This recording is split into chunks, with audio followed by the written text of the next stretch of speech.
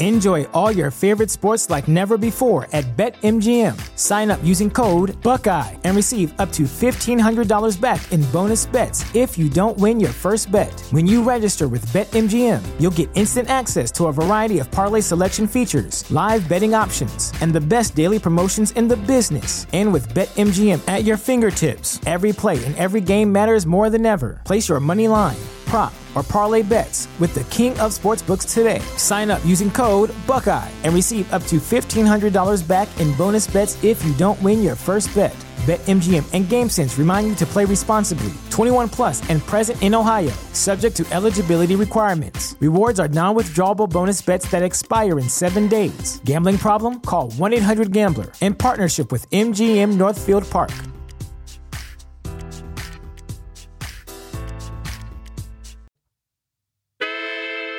You are now listening to the hottest true crime podcast in the streets.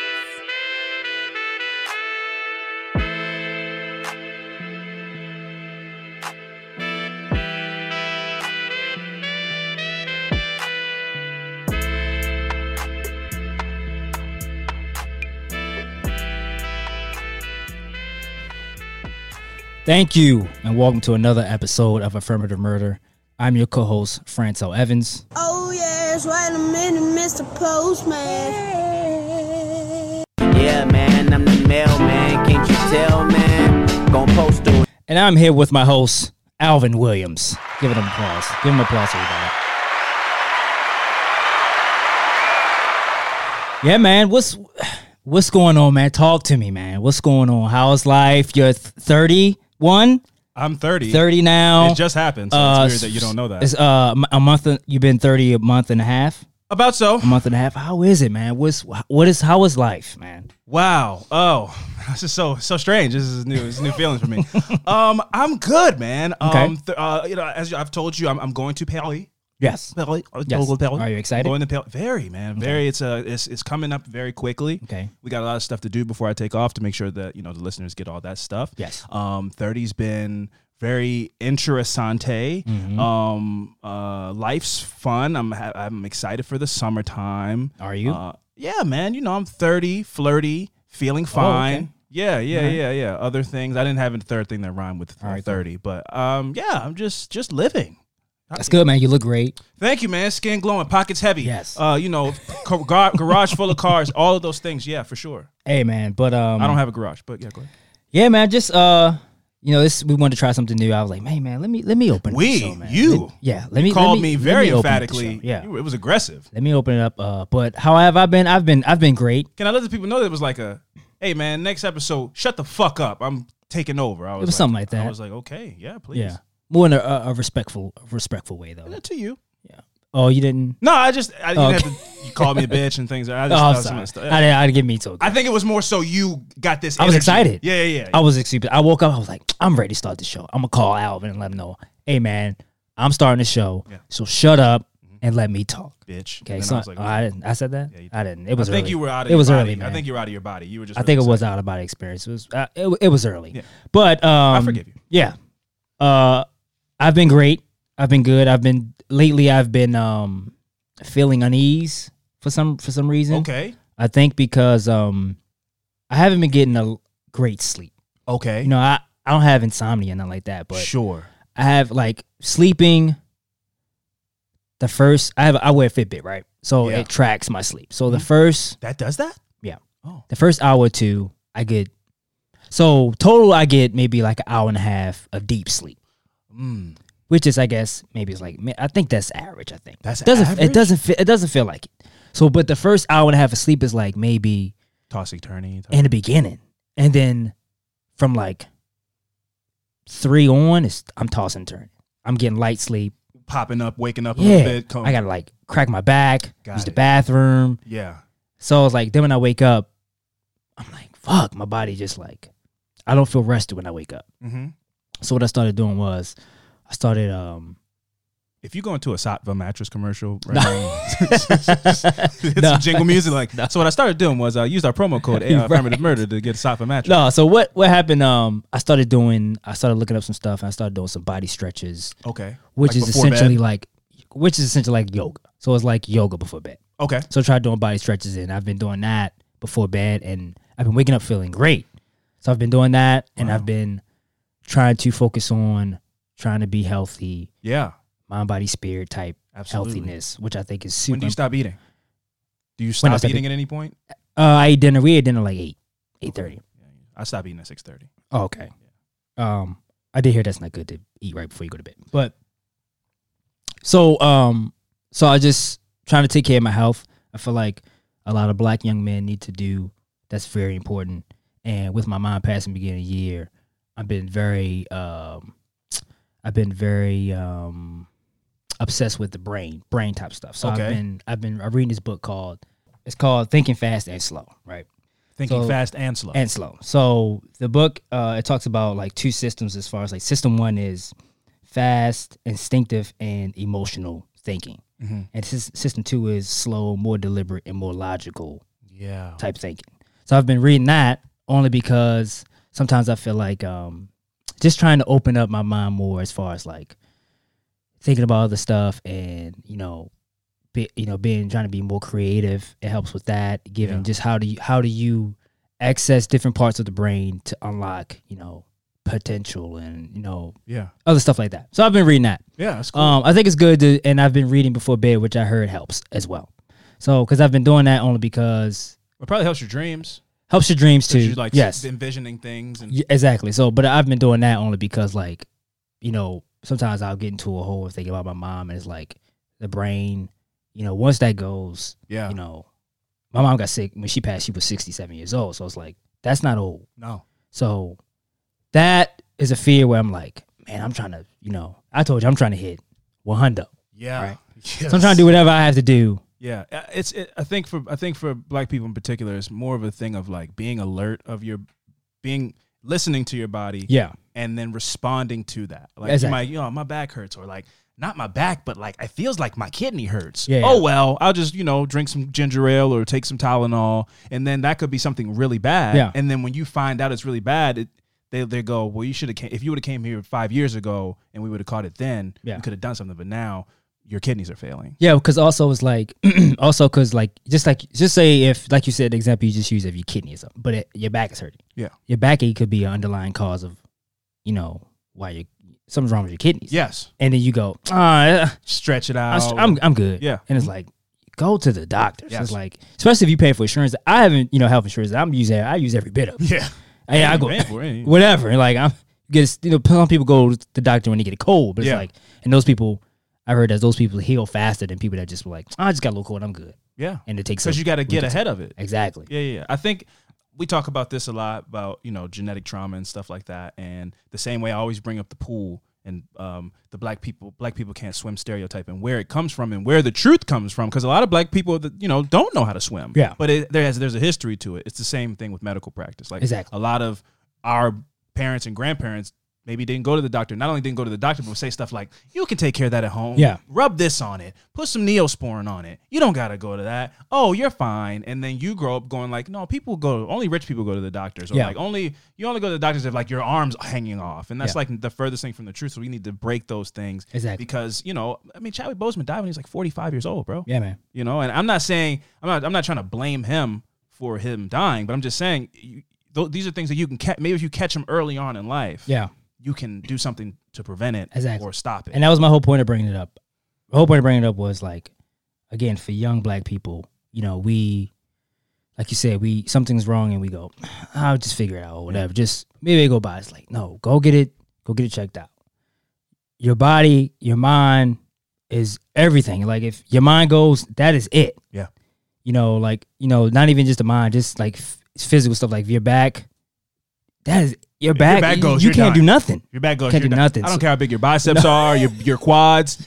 Imagine, Super watch how important. fast all that shit goes away when you're back. When you can't move. You can't lift up your biceps with weights. You can't do squats. You can't walk down steps. Like your back going is a really big deal. Yes, man. and So all that kind of stuff. Yeah, and I'm just putting it out there for, I don't know who's going to listen to this outside of our wonderful listeners. Sure. I'm just saying, I'm just putting it out there, just pay attention to your body, and health is more important than anything. Money is more important than anything. Yes. And I just kind of where I wanted to go with that, and I just want to put that out there, for anybody that's just like waking up and going like, just don't feel right, Yeah. or just like My shoulder's numb. Yeah, Like, just- that shouldn't be. That's not a thing. You Yeah. just go like, whatever. Like that's fine. It'll Right. go away. Like Exactly. you should be, hearing and listening.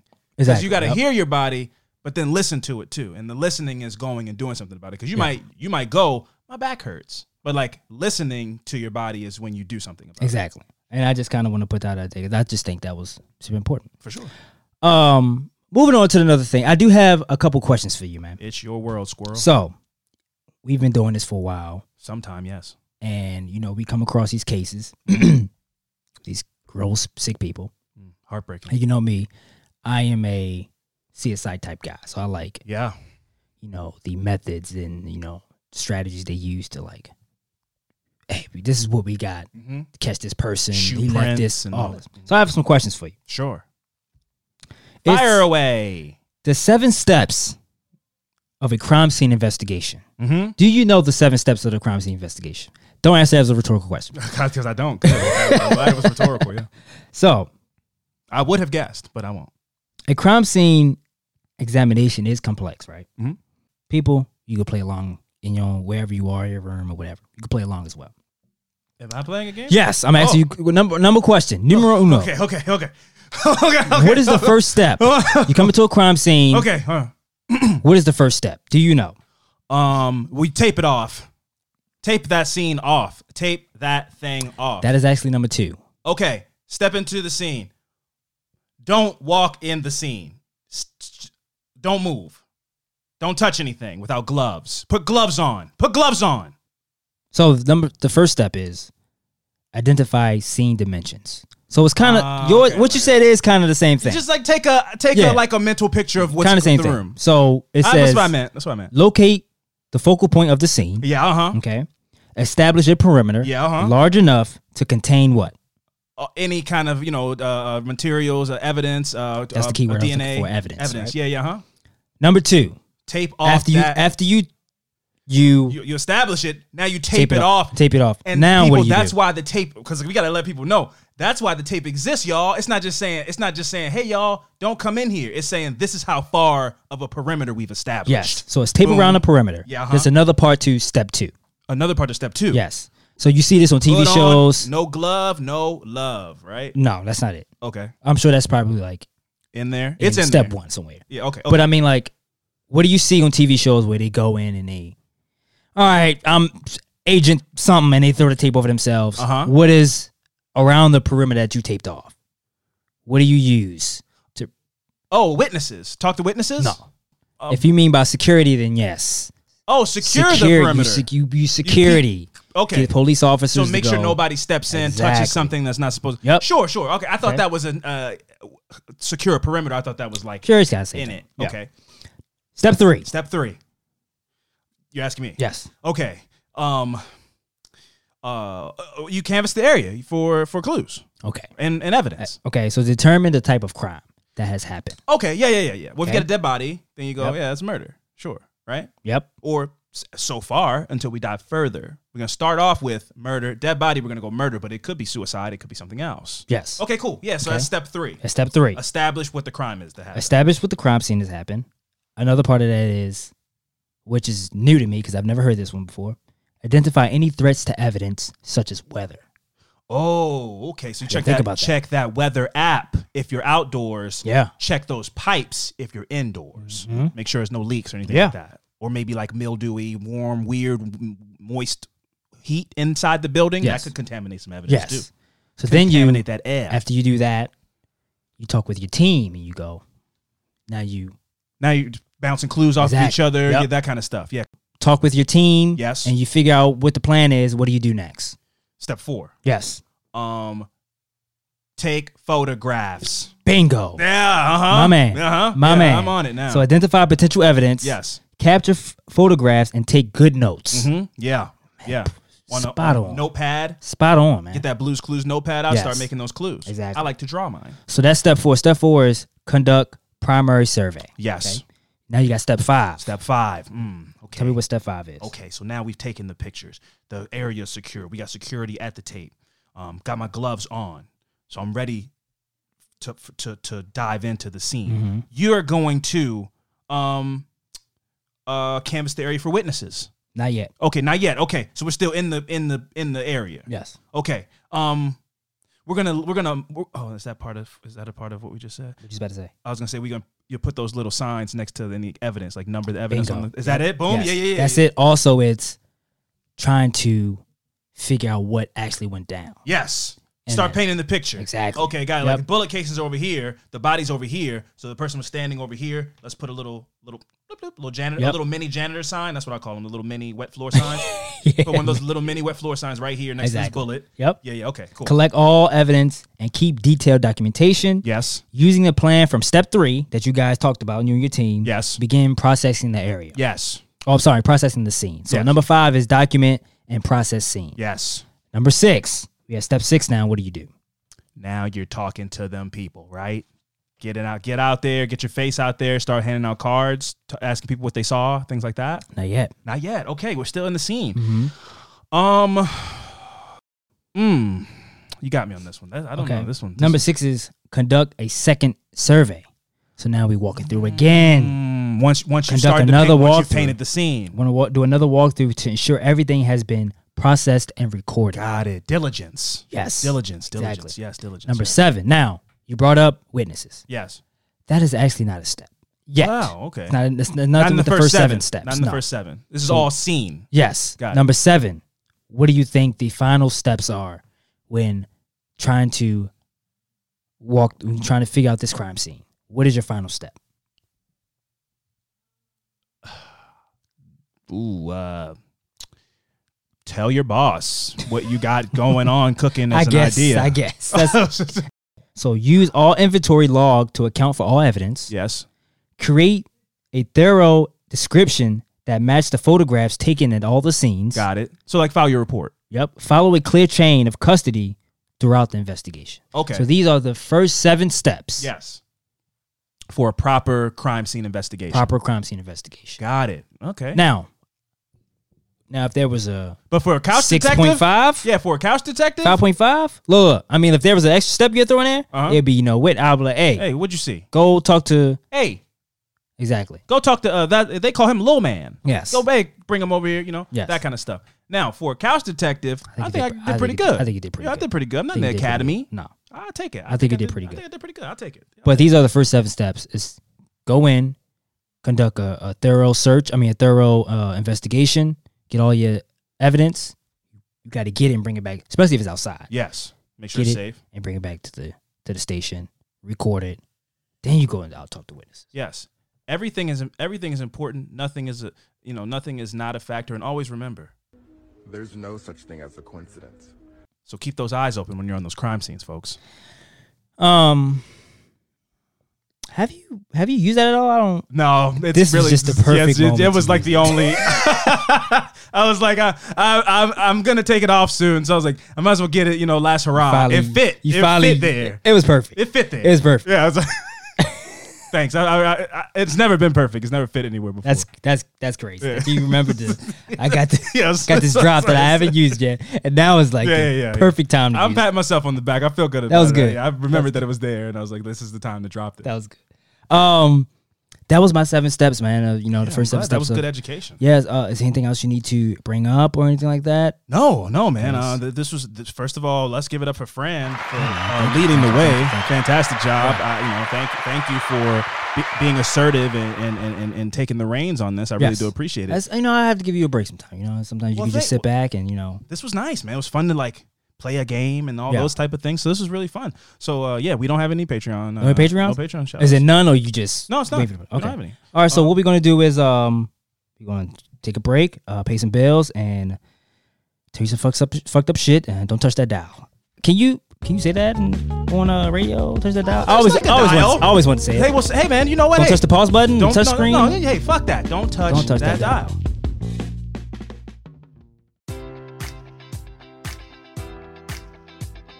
Enjoy all your favorite sports like never before at BetMGM. Sign up using code Buckeye and receive up to $1,500 back in bonus bets if you don't win your first bet. When you register with BetMGM, you'll get instant access to a variety of parlay selection features, live betting options, and the best daily promotions in the business. And with BetMGM at your fingertips, every play and every game matters more than ever. Place your money line, prop, or parlay bets with the king of sportsbooks today. Sign up using code Buckeye and receive up to $1,500 back in bonus bets if you don't win your first bet. BetMGM and GameSense remind you to play responsibly. 21 plus and present in Ohio, subject to eligibility requirements. Rewards are non-withdrawable bonus bets that expire in 7 days. Gambling problem? Call 1-800-GAMBLER in partnership with MGM Northfield Park.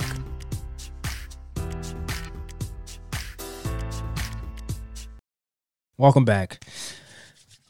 My affirmative murder this week is about the story of Asbury Respis. Asbury Respis. Yes. Sounds creepy looking dude, man. He's just this black guy, 1900s.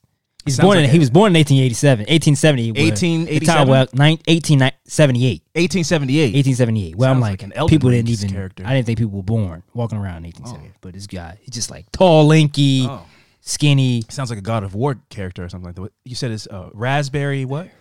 Asbury. Asbury Respis. Asbury Respis. Yes. So Asbury Respis was born, and in these years they always go approximately. It's like approximately he was born in somewhere this year, around. 'cause That's no like, birth certificate. It's a birth certificate. Just remember, it was like I think it was a Tuesday, so around the April 17th. Yeah, so he was born approximately in 1878 to Miles and Ellen Respis.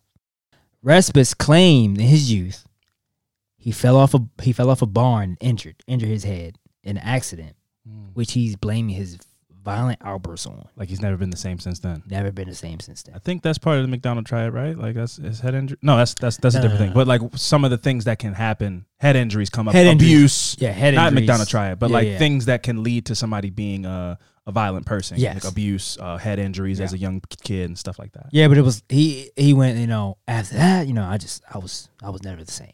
Yeah. After it's like I don't want to sit here and be like, man, that can't be. You're just crazy. But it's like you can't rule that out. No, off you of can't. a barn. I mean, I don't know how a severe head trauma. I mean, it could change your whole brain chemistry. It could change a lot of things in you for sure. But I mean, you can still use that. I mean, in court, you can go. I fell on my head when I was. I mean, so that's I approximately fell maybe that. This is approximately time though. Yeah, because how can they prove that? But they could try to use that as an excuse. Like I don't. Maybe that's what I would. I get it, but you don't need to have any proof. You don't get it for an advantage. You can go like, I mean, I was good before I fell off the barn and cracked my head open. If I would have never fallen off that roof in approximately 1879, I wouldn't be here, Your Honor. Exactly. And they just got to take your word for it because that's the times that it was. Right. So again, he fell off a barn, injured his head in an accident that he seemed to blame for his violent behavior. Again, he also could just be lying about this is the falling late off 1800s. We don't know. Yeah. Damn. We don't even know what his birthday is. We don't even know who he was born. Like Capricorn, it could be anything. We don't know. Right. So the incident left him with an indentation in his skull. Oh, well, I mean, there's some proof. So, you ever thought about what you would look like bald? I was having this conversation recently. I don't think I could ever shave my head. Bald. There's a filter you can use. Where to show you? To show you bald. And you think it's accurate? I did it on Max. It looked weird. I was like, man. I feel like I have like a lumpy head. I feel like my head is not like a smooth. Some people have that bald head. Michael Jordan. Some people have the head for a bald head. Yeah. I feel like I might have some wrinkles in the back. You know what I mean? I don't think my head is like a lollipop. That's the kind of head you got to have to be bald. Yeah. I got a scar from when I busted my head on the side of my head. So I'm going to have like a little keloid scar. It's not going to be a flawless bald head. No. I don't want that. I don't want to look like a Shar-Pei. Not that my head is not crazy wrinkly, but I'm just saying like it's not all the skin that's on my skull is not like it's not. I get it's not on it. You know. Yeah. So hot dogs start popping out. You can really see the hot dogs. Yeah, you know what I mean. Like I don't want that. I don't want that. Yeah, man. I don't know. If would you go bald though if you like had to? I mean, if it got bad, if I started getting George Jefferson, just go. Absolutely, you gotta cut that off. Yeah, you gotta walk around with that. Yeah, you gotta cut that off. You can. If the hairline got crazy, like crazy, I'd consider it, or at least going low. But you go low enough, it's basically same thing. Like Stephen A. Smith. Yeah, I don't know. He should cut that off. Then he has a little head. He's got a little peasy head and glasses. You can see like where his forehead wrinkled up, so you can see where his head is supposed to be at. Yeah. You know where his forehead stops, and then there's a lot of stuff going on before you get to the head. It's a lot of head. Yeah, it's a lot of head. It is. Yeah, it's a lot of head before you get to that hairline. And it's not forehead. It's like skull. It's top of skull. It's a lot of stuff up there. It's like, I'm cutting that off. I'm cutting that off. I'm cutting that off. You're You're not going to see me going out like that. When we're like 39, I'm like, yeah, still holding on. Waves. Got waves, but they start where your ears are. Braided a little bit. Nah, that's crazy. You got to hang on. You got to hang on to Also, while we're on the subject, before let's jump back in, Stevie Wonder, let it go, bro. Yeah. Lil Wayne, let it go. Snoop is almost there too. I haven't seen Snoop. Is he looking rough? His shit is going back. It's almost Stevie Wonder. Oh no, it's on track. Oh god, it's on track. Where you got like long dreads. It's like the long dreads, but they're just on the back like a ponytail. Let it go. Like a bald ponytail. You have a bald ponytail, dread ponytail. Yeah, no. I didn't know that about Uncle Snoop. Yeah, but Lil Wayne has like these 6 clumpy.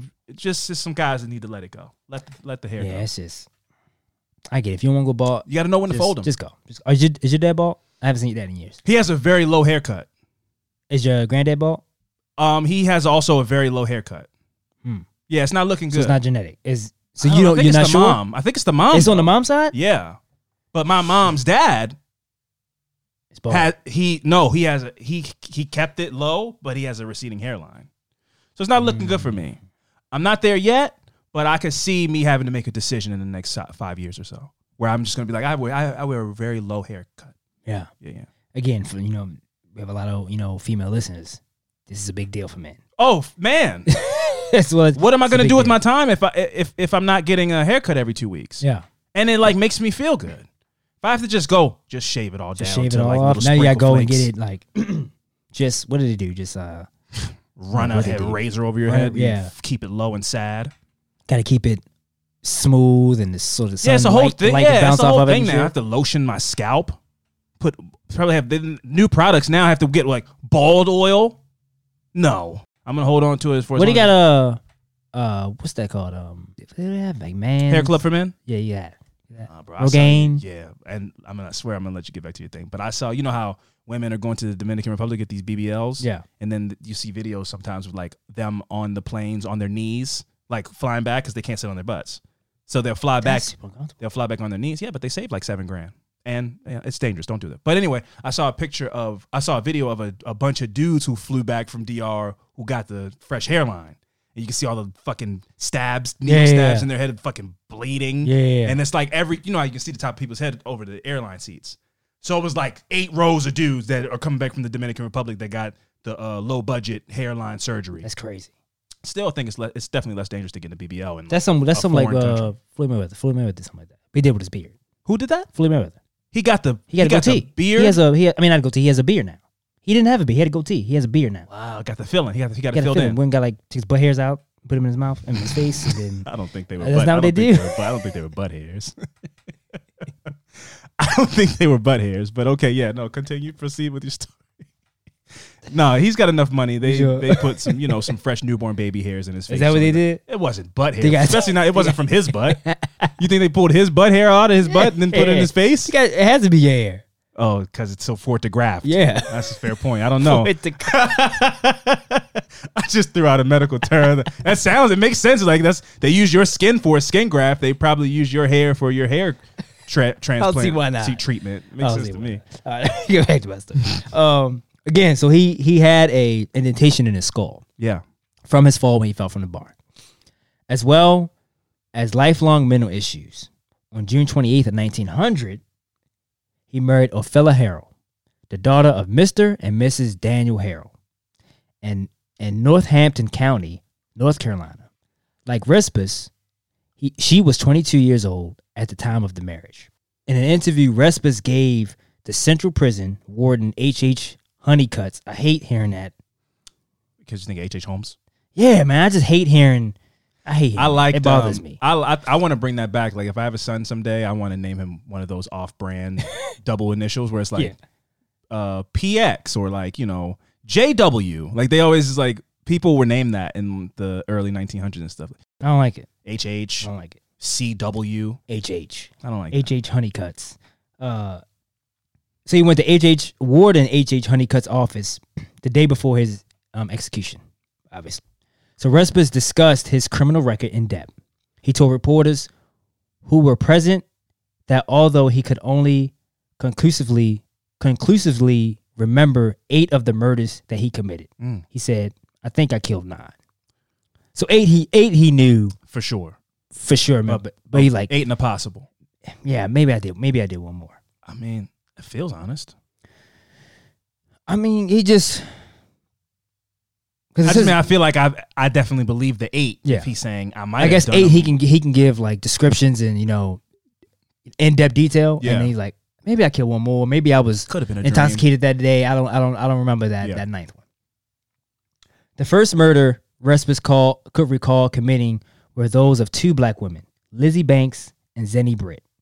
Respis shot Banks and beat Britt to death prior to 1912. Around 1910, Respis also murdered another black woman named Becky Storr in Boykins, Virginia, by beating her with a stick. In 1912, Respis shot and murdered a black man named Ed B. Wayne, a native of Severn, North Carolina. Respis was later charged with and convicted of second-degree murder in Wayne's death and sentenced to 15 years in prison. So yeah, it was 15 years. And this is in 1912. Second degree murder, though. I mean, yeah, he true. could have said true. it was a fight or something. In February of 1913, approximately 6 months into his sentence, officials declared Respis a criminally insane and sent him to a state mental hospital. Sometime during his stay in the hospital, authorities deemed Respis mentally sound enough to finish serving his sentence in prison. So he was returned to the prison camp. There he found employment as a cook. On September 13th, 1916, Respis and 3 other prison cooks, John Pierce, Emmett Smith, and Tom Boylan, escaped from prison. So they escaped from the prison kitchen with a fake key that they made on their own. Man, things were just so much easier back then. You could just make You a could key just- make out a of some fake- soap or something and then unlock a door. That's crazy. This is Pee Wee's Playhouse. Either way, they made a key. They're very ingenuitive. They made a key. Or the lock sucked ass in 1916. I'm Maybe going they with the just- lock Maybe sucked they just ass. didn't need a key. Maybe they just fucking If you put your finger in there and in the right way, you probably and could kick unlock it, the and door. it probably opens. Yeah, a door was more of an idea back in 1916. A lock was more of an idea. Yeah. So they escaped from the prison kitchen with a fake key that they made on their own. Scaling a wall within the prison officials discovered them escaping in a few minutes. So they didn't even get so out of they the didn't prison? even like. Oh no, they got out. Oh, But I mean, like, they it wasn't. didn't get far. I mean, it wasn't like while they were climbing. They're like, oh, look at these fucking idiots. The alarms are going off Well, no, already. They, they can see him climbing. Then he just, oh, we gonna wait till they go. Then we chase them. Catch him then. But all 4 of the inmates were able to evade the bloodhounds that authorities used to attempt to trace them, and all four of them were able to successfully escape. So they did get away. They got away. Wow. They But it must- wasn't in the like.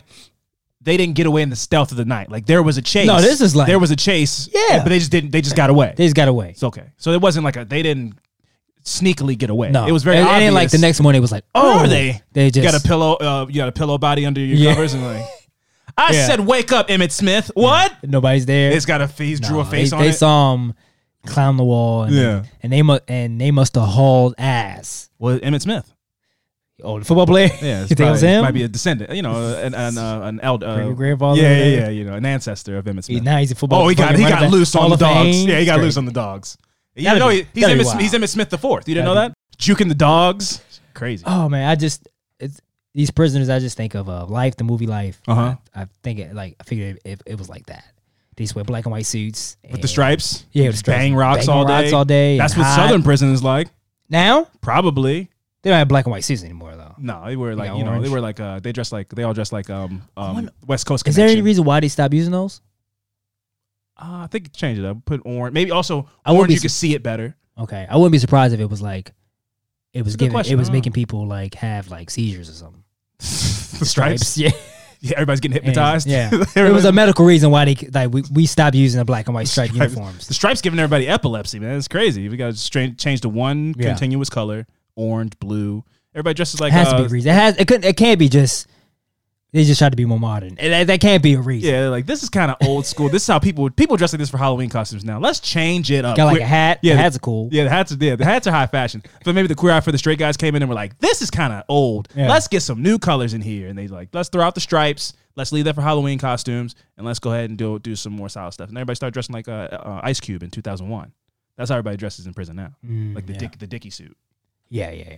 Socks and flip-flops. Let them be up a little bit. You're like, so fool. Yeah. So they successfully escaped. Mhm. The fate of the other escapees is unknown. We don't know what. I would love to know what happened to those guys. I mean, we don't. We know what happened to Emmett Smith. He got away and he procreated and had kids. We don't know what happened to John Pierce and Tom Boylan. Yeah, so those other escapees, their whereabouts are unknown. But Respis was not apprehended or arrested again between his 1916 escape and his 1931 arrest for the murder. What? Well, that's just a long time Oh yeah. to be free. Yeah. From 1916 escape and his 1931 arrest for the murder that would lead to his execution. He was gone, man. He got away and was like, And committed and murders. was like, moved. I move, and then Yeah. I'll Change your name. change my name to fucking Will Moore is his alias, All right. and Clever. and I'm a new person. It's almost poetic.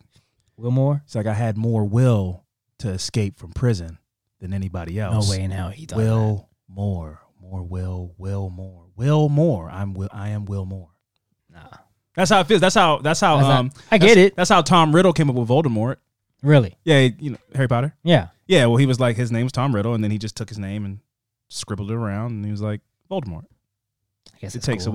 away all the sass out of it or whatever. Yeah. But I just feel like it might have came to him in a very Like poetic. that, I way. doubt it. Will Moore. This dude has a fucking dent in his head and trying to survive on a run. I doubt it.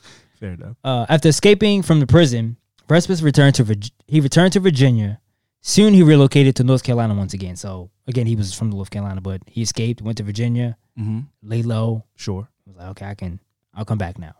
Enough time has passed. Yeah. There's no America's Most Wanted, no TV. No. Like, yeah. You My just name let is it- my name's Will Moore now. So You could really treat the world like Grand Theft Auto back in 1970. Yeah, just man. like let the stars will die down. Just give it some time. Just Give go, it some time. go hide under a bridge for like a couple hours. just and then fucking they just forget. just hop on trains and just like I'ma just start new. So I just go start fresh. Yeah, Take yeah. wherever this train takes me. And also he believed, if you give it a couple years, everybody back in that time was like birds. So they just forget. Just forget. Yeah, it's like, you look familiar. Anyway, enjoy your glasses of milk and then have a nice day. Yeah. And you could just go back and move into the town where you kill people. So on January 14th, 1918, near Greensboro, North Carolina, he resumed killing with the murder of housewife Jeannie Gilbreth, who died from burn injuries in a house fire that also destroyed her house while her husband was out of town. Jesus. The murder of Jeannie marked the first time Respis crossed the color line and murdered a white victim. So again, beginning, all his victims were black. Yeah. This one, He definitely sexually assaulted her and then tried to burn the house down to destroy the evidence. I wouldn't rule that out at all. I think that's what the plan was there. So the fire that destroyed Jeannie's home was initially considered accidental. On July 21st, 1920, Respis drowned a 4-year-old boy, and this was crazy. Jesus A 4-year-old boy named Robert Neil Osborne. While Osborne's death was also originally believed to be an accident, on his death certificate it has, labeling his death as accidental. Uh-huh. Respis confessed shortly before his execution, and that he threw Osborne into a stream, held his head underwater, stating, "I held it there with both of my feet." That's horrible, man. But this is a baby. This is a child. If you do something like that. Respis later pretended to have discovered the body, but authorities did not suspect foul play on Osborne's death until after Respis was arrested for the September 1931 murder of Vera Leonard. On July 17, 1925, Respis murdered an 82-year-old Eunice Stevenson, a widow who lived alone. 82 years old. 82. When I hear there was not to get off track here, but there was a shooting at a graduation recently. I don't know if you heard about that one. The lady that passed was like a grandma. She was like 80-some years old. And she got caught in the crossfire when somebody started shooting. A graduate. For you to live that long and get and to go out that way, shot murdered with a gun. Nobody should be burying their grandmother and they're like that. Well, did she COVID? Like, no, she got shot. That's crazy. Yeah. Your 82-year-old grandmother. Yeah, so she was 82 years old. Respers, he broke into her home, beat her to death, left her body hanging by the neck on the rafters of the house in order to stage the scene to look like a suicide. Wow. That's really calculated then. This goes against his whole my head injury thing. Yeah. He's very premeditated in his murders. Like burn the house down, then it looks like the house it was a he knew exactly what fire. he was doing. Yeah. That's crazy. Yeah. Moreau Osment, a man in his 40s with dementia and an intellectual disability, initially confessed to Stevenson's murder. Got it. But he was lying. He lying. didn't. Yeah, he didn't. Sometimes he people was do out that of his for mind. attention. Yeah. There's a whole documentary about it. I watched it, but I forgot the name of it. Like a guy that was like, I'm a serial killer. Yeah, I think that happens a lot though, right? It happens. People just inject themselves into crimes and like I did it. Somebody came and did that about John Benet Ramsey. Crazy. That's a crazy crime to want to take the ownership of. But it happens. Yeah, man, that's different, man. You want to get attention, you want to be on the news. People are sick, man. Like the murder of Osborne, Respers was only considered a suspect in the murders of Jeannie and Stevenson after his arrest for Vera Leonard's murder years later. So Vera Leonard, I haven't got to that story yet. It comes up in a little bit. Yeah. So Respers was at one point a suspect in the murder of Robert G. Smith, a native of Sumner, a township in Guilford County who lived alone. Smith's murder was unsolved. The perpetrator shot into Smith's isolated house and fatally struck him on a Sunday in January 1929. The murder took place approximately 5 miles from where Respers lived at the time, and 4 of Respers' murders took place in Guilford County.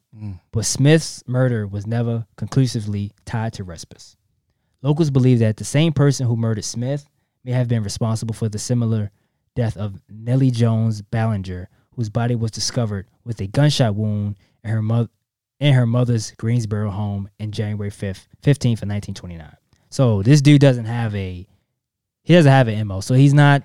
It could have. There's no him targeting this type of person. Young black women, old black women, white women, children. Yeah. So yeah, it really could have been anybody.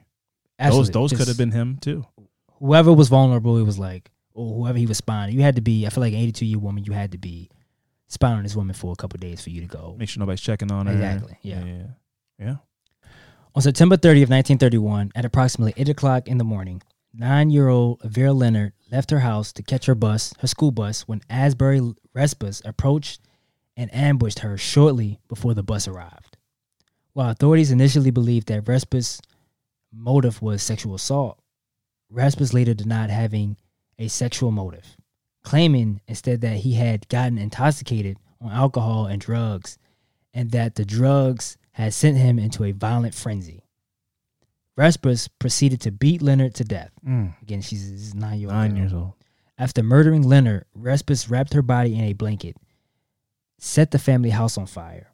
Very calculated. At the time of the fire, neither Vera's parents, Mr. or Mr. Thomas Leonard, nor Vera's 4-year-old brother were home.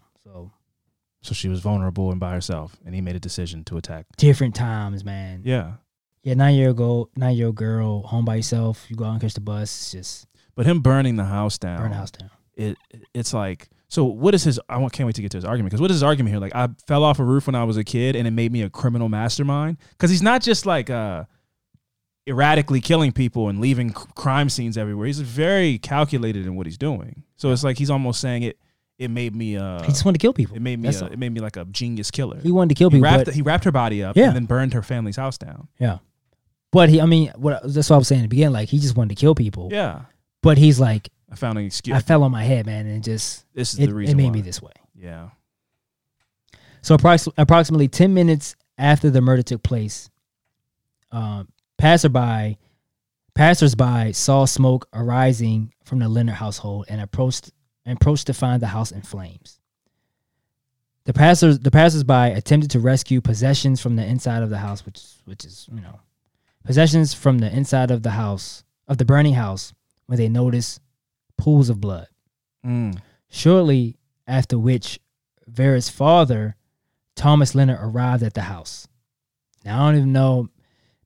Now, this is 25 or something? 1931. 1931. Obviously, they had, who called him? How did he just happen to get home at this time? Or, Who, the dad? Yeah. I mean, he could have just been getting home. That's what I'm saying. Like, Yeah, he just happened to get home at this time. I mean, to see your house in Yeah, that's flames. crazy. Yeah, that's for sure. Or you're just seeing the smoke in the distance and praying that it's not your house, and then it is as your you house. driving, it's getting closer and closer. Like, Definitely your house. Yeah. Man, what a feeling. So after authorities put out the fire, they searched the house and found Vera Leonard's body under a bed. Thought so. So he put her in the house and then burned the house down. Yeah. Her body was under a bed. Her skull had been crushed. Mm. Authorities quickly connected Rasmus to the murder when he repeatedly showed up near the scene of the crime and suspiciously stood around. Just crazy. It's like you think that that's a corny, generic thing that people say in movies and stuff. Like the killer always returns to the scene of the crime. But the more you dive into this true crime world and you find out about people having trophies and marking the spots where they kill people, so they can go back and masturbate there and do all this sick shit. It's like, I mean, a lot of the times they do in some kind of way. They return to the scene of the crime in some kind of way, whether it's when the police investigation is happening, whether they go to visit the site where the body is to get whatever kind of feeling, they go to take something. Sometimes they go dig the body back up, take a piece of body off finger or something off of the corpse. Like, they do always return to the scene of the crime a lot of the time. But this, though, I mean, this is extreme, though. For you to just standing around while the investigation, while they're doing the crime scene putting investigation, out a fire, putting out a burning house, and you're standing there like, oh yeah, I did this. This is getting off, getting some kind of gratification out of it. That's sick, sure. man. Yeah, that's sick. Mm-hmm. People standing around, what the fuck is this guy? Yeah, just some tall, slinky black smiling, dude, dirty. Yeah, grinning, soot, covered in soot. It's like, what the fuck is he here for? Yeah. So he was arrested, brought into custody later on September 30th. And when police searched his house, they found blood-stained overalls and shoes that matched footprints discovered at the murder scene. Didn't even change his clothes. Didn't change his clothes. At the time of the murder, or at least he didn't throw them away, or whatever. At the time of the murder, Respis went by the alias Will Moore. And he was employed as a farmhand in a field located next to the Leonard household. So he was watching scoping things out. Yeah. That's crazy. You just never know who's watching. And it's like, oh, I know she catches the bus by herself at 8:00. Yeah. Wow. You just fucking never know, man. You living your life and then somebody's just in a distance just watching you. Well, in a way less sad and fucking violent way, I talked about this on Twitter a couple of weeks ago because there was like somebody at a Margaritaville or something watching somebody was doing like a twerk contest, and then there's somebody just there filming, and then they put it on Twitter like, look at this person, da da da da da, and I was like, I said always remember like when you're having fun and enjoying yourself, there's somebody just around filming you, making up their own narrative in their head, like, look at this dude over here fucking eating this ice cream all gay, and then put it on Twitter or something like that. And it's like, what the fuck? Who the fuck are, like, people are just always having their own thing happening with you. Like, you are, there's probably video of you on the internet eating Dippin' Dots in your car somewhere. Like, look at this sad dude. His family probably left him eating Dippin' Dots in his car. I'm enjoying my Dippin' Dots. And my family loves me. I'm going to go into my family and kiss my kids. This is a great time. Like, look at this fucking loser eating Dippin' Dots in his car. That's like, it's just like, people just do that. Like, people just film people and make up scenarios in their heads. And it makes them feel good, though. That's what I feel like that's what it's all about, though. Just you're... So this guy's life has to be better. Degrading somebody else. This person's life has to be worse than mine. Look how embarrassed they are. They should be embarrassed because I would never go do that thing. That's so my heart. I have too much anxiety. So if I'd be embarrassed doing that, this person must be embarrassed too. They can't be having fun. Yeah. And it's like, this person's having the time of their life. Look at him, cheer, smile. My Dippin' Dots, like, it's delicious, man. What the fuck you? Look at him, so sad. Look at that fake smile on his face, like Michael B. Jordan pretending to be happy. So after questioning Respis for some time, authorities locked Respis in a padded cell. So Respis denied any involvement in the crime until authorities confronted him with a pair of blood-stained overalls found in his house. So Respis admitted to beating Leonard to death with a stick, stating that he had consumed copious amounts of alcohol the previous day and that the devil must have gotten a hold of me. Devil, your brain, drugs. Come on, man. He don't know what to blame it on. He probably forgot he even said that years ago. Yeah. He probably forgot all about that. So a lynch mob of approximately 1,000 vigilantes formed on the Guilford County Courthouse lawn. By early on the morning of October 2nd, authorities moved Respis to the Central Prison in Raleigh for safeguarding from the mob violence. Because they was going to have a time with him. Yeah. Man. It was going to get bad. Black Party? The worst kind. Not to them. The best That's the kind. best kind of them. Make some postcards. Beers and all kinds of shit. Around the time of Respis' arrest, 2 other black men, so Lacey Crutchfield and Wilson Heaton, were arrested for what they thought was involvement in the Leonard's death in spite of police admitting that they had little evidence to implicate the two. They would just start rounding black dudes. Yeah. Yeah. So Crutchfield and Heaton were taken to jail in Winston-Salem, North Carolina, for their own protection from lynch mob violence. But after Respis' confession, the 2 were released. And That's still dangerous. Though. Still dangerous. That's what I'm saying. They I was about to gotta say wear after that. they probably had to like Move. haul or ass. Fucking yeah. Because you got to wear that now. So what were you guys in jail for? Well, they accused us of being a part of that. And then it's like, well, you were a part of it. Yeah. Now you got to deal with mob violence. And you're black. So it's And like, you're black. It's just, yeah, well, you were a part of it. I Yeah. know you were. Yep. So on Monday, October 26, 1931, Respis was arraigned for charges of murder, criminal assault, and arson. All 3 of which carried the death penalty in North Carolina at the time. Arson? Oh, I guess arson, murder. I guess death and then arson. I would say he did use it to burn 2 bodies. Yeah. So Respis had 2 court-appointed attorneys who focused their defense on questioning Respis' sanity at the time of the crime. That's good. Prior to the trial, psychiatrists analyzed Respis' mental state. A mob violence was still a threat even with Respis' trial soon to begin. State officials ordered National Guardsmen to protect the courthouse. Authorities expected there to be a lynch mob violence if the trial court failed to sentence Respis to death. Between the time of his arraignment and the time his trial began, Respis was held in an undisclosed location for his safekeeping. I'm surprised he's doing this much to keep him safe, to be quite honest. I mean, I guess if your job is to uphold the law, your job is to uphold the law. Sure, yeah, I guess. But at the same time, they probably wouldn't. They was like, man, we would love to let him yeah, go. I mean, but then I lose my job. Like, I got to keep my job, man, you know? Get messy. Yeah. It's messy. We can't do that. Yeah, you can't break the rules. So Respis' trial was slated for October 28th, 1931. Although he was arraigned on the 3 charges carrying the death penalty, the prosecutors elected to try Respis only for the murder of Vera Leonard. During the trial, approximately 60 National Guardsmen stood duty outside of the courthouse.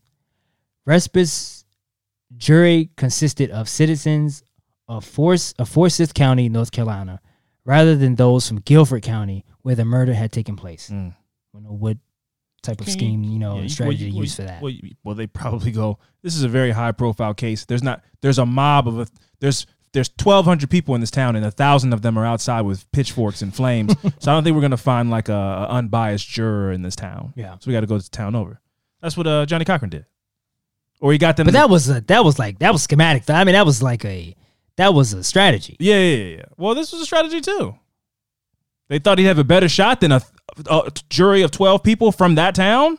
Not a chance. Not a chance. Not a chance. Yeah. So 2 of Respis' co-workers undermined his sanity defense by stating that they had never witnessed this dude having any type of mental health breakdown or episode or acting strangely in the decade that they knew they knew this person. He does the crossword puzzle every week. Yeah. Like, this guy's really intelligent.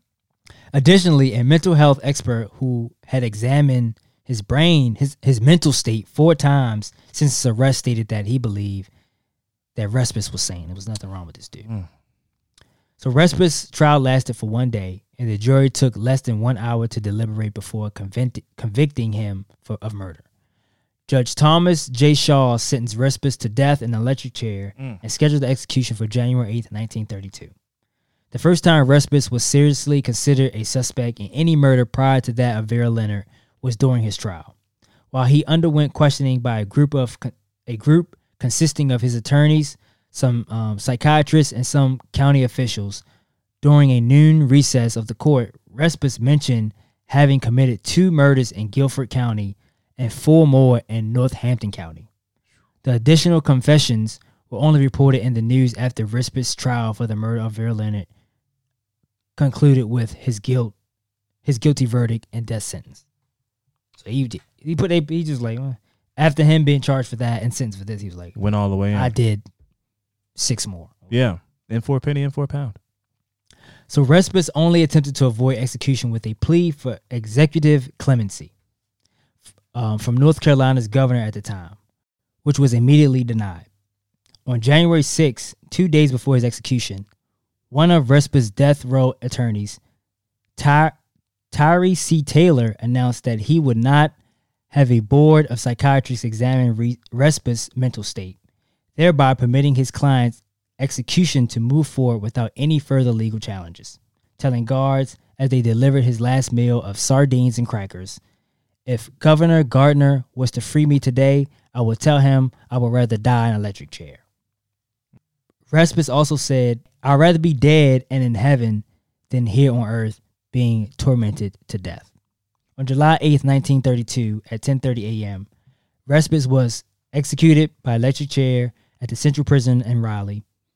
Witnesses to his execution included Guilford County Deputy Sheriff Murray Benbow and C.S. Diskins, the principal of the school that Vera Leonard had attended when she was murdered.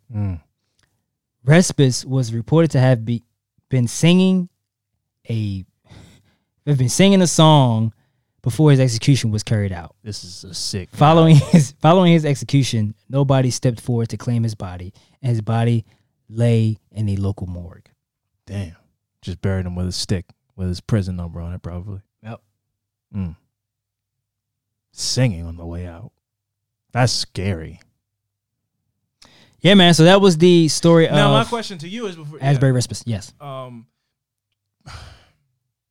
Do you think that was his one last attempt that maybe they go, you know what? This guy's singing before we flip the switch. Hell no. Maybe he is crazy. Let's call this whole thing off. Nah.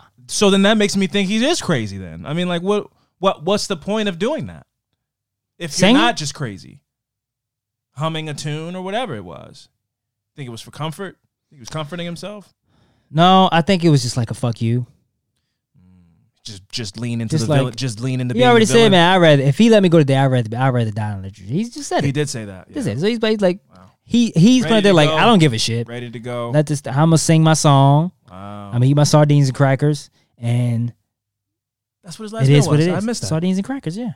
This guy has no imagination, man.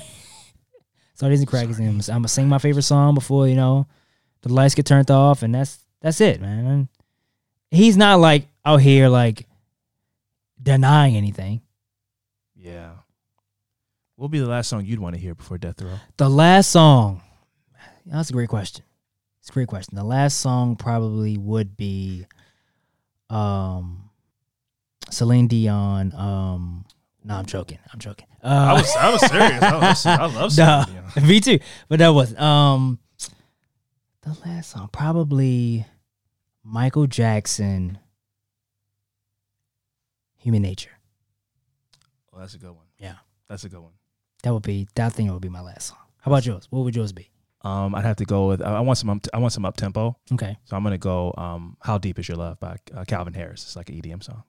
I love that song. It makes me want a white girl dance. We put your arms up and you're waving your arms around. Like the Then you little, shot- like the inflatable. Yeah, like the inflatable arm flailing too, Yeah. man. And then you're grabbing groceries. It makes me want to do those dances. And I'm grabbing the groceries. Grab the groceries. Sprinkler. Boom, boom, boom. Makes me want to do those kind of dances. So I really want to go out with a high. I don't want to, because really, if I wanted to get really like introspective and sad, I would play Phoebe Bridgers' Funeral.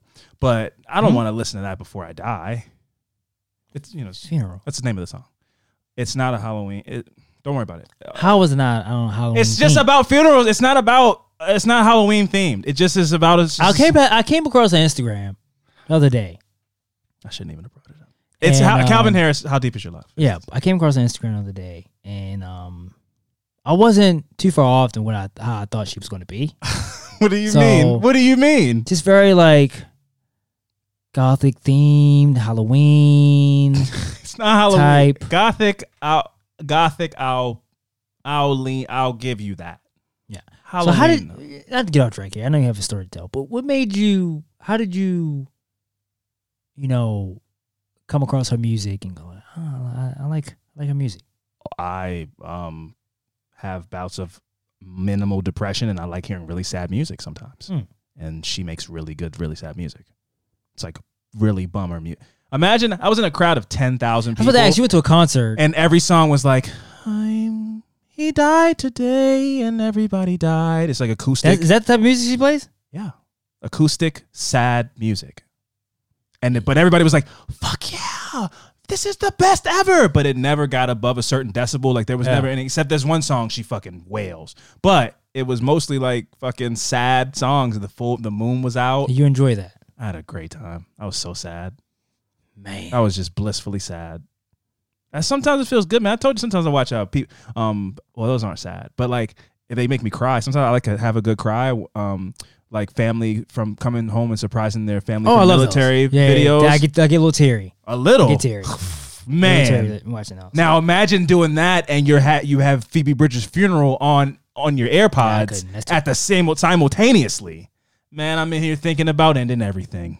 Yeah, man, I can't. That's too much, man. That was dark. I didn't mean to say. I didn't mean to. No, it's already hard enough being a black man in America. And then we do true crime stories. You listen to Phoebe Bridgers. Like, man, how do you are tripling up on it, man? Yeah. I should watch some. I should get some positivity. I'll mix it up with some positivity. Yeah. No, Please do that.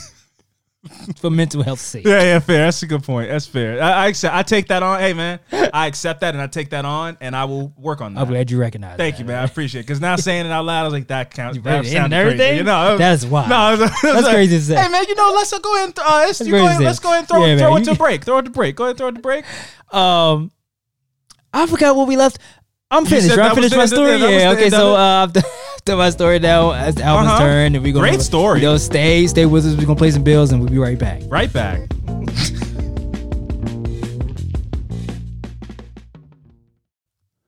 All right, and we are back. Fran, my affirmative murder this week. I'm gonna do a little bit of a slight trigger warning, I guess. I think so. I mean, I guess every episode should come with one of these. I mean, we're talking about really sad stories and stuff, but this one, it's not particularly. I mean, it gets graphic at times. I'll just go ahead and throw the trigger warning out there just in case. This is my affirmative murder this week is the story of Terrell Peterson. I got my source was several articles online. Murderpedia has some stuff. Local papers and a YouTube channel called Storm. Okay. Storm. So shout out to Storm. So, Terrell Peterson was born on March 1st, 1992 in Atlanta, Georgia. Terrell was born with cocaine in his bloodstream because his mother was living with an addiction to crack cocaine. She would neglect Terrell along with his two siblings, Tommy and Tasha, locking them in their rooms without food and also leaving Terrell with her mother, who was very sick and unable to properly care for the children. There were many reports filed by concerned neighbors who would get knocks at their door at all times of the day and night from Terrell and his siblings desperately asking for food. After a few years of reports making the rounds around the Georgia Department of Children and Family Services, his mother was convinced to relinquish her parental rights for the good of the children. Terrell and his siblings were placed in custody with their grandmother, Farina, and her daughter, Terry Lynn Peterson, who was living with her mother along with her boyfriend, Calvin Pittman. This situation was complicated by the fact that although Tommy and Tasha were related to Farina and Terry Lynn, Terrell was not. He was their half-sibling. So just in case that's confusing to anybody, when I said his biological mother would take him to her grandmother, that was not Farina. That was her mother. So this is Tommy and Tasha's grandmother, and they don't have the same. This is by the dad that they have. Their dad is the same. Okay. So this is their dad's grandmother or their dad's mother. Okay. And that is not Terrell's grandmother. Okay. But because they're a group, they're all siblings, they all went to the same grandparent. Okay. According to DCFS protocol, when a child is removed from a home, he is to be placed with a blood relative, and monthly visits from a caseworker are supposed to be assigned to the child while under supervision of said relative. When he is removed from the home. When he's removed, when a child is removed from a home, they're supposed to go to a blood relative. Oh, okay, gotcha. Okay. Yes. So he didn't go. So already protocol is being broken. Yeah. But I guess they let it go because his siblings are his family and that this is their blood relative. I'm sure they thought they were doing the right thing and keeping them together. Yeah. Which I think is, if you can, whenever I hear stories like this and they go, this brother was sent to this house and if you can keep them all together, do that. So I don't want to hold that against them, even though it comes up. This is a very sad case and it gets very deep. And the DCFS of Georgia comes into play as like kind of a villain role for not handling things properly. But I think in this part alone, I think they probably felt like they were doing the right thing by keeping them all together. But anyway, back to the protocol. So they're supposed to go to a blood relative. Corporal punishment of any kind was also not allowed. So if you got any whiff of that as a caseworker, you're supposed to remove them from the situation. None of these protocols were followed in the case of Terrell Peterson. Within 6 months under Farina's roof, with no caseworker visiting monthly or even at all, the abuse began for Terrell. On December 3rd, 1996, an 8th complaint was filed at the DCFS concerning Terrell, but this time it was for physical abuse. A few days prior, on Thanksgiving, Terrell's biological mother was allowed to have him for the holiday. I'm not sure if she had all of the kids, but she had him. She was allowed to have at least Terrell for the holiday. She noticed scratches and bruises all over Terrell's body, and he was sent to the hospital, where doctors filed a complaint once she explained the situation. Shortly after his visit, Terrell was diagnosed with BCS, which stands for Battered Child Syndrome, which is something that a child will be diagnosed with if they've suffered abuse for an extended period of time. Okay. When asked about his bruises, Terrell explained that Farina had beat him for urinating in his clothes. That night, Farina Peterson was placed under arrest for reckless misconduct. Terrell was placed back into the custody of his mother with an order not to return him to Farina's home. The following week, Farina was in court to face her charges. No caseworker brought Terrell to court or even showed up on his behalf, and therefore the charges against Farina were dismissed. Wow. She didn't face her accuser. So they dismissed the case.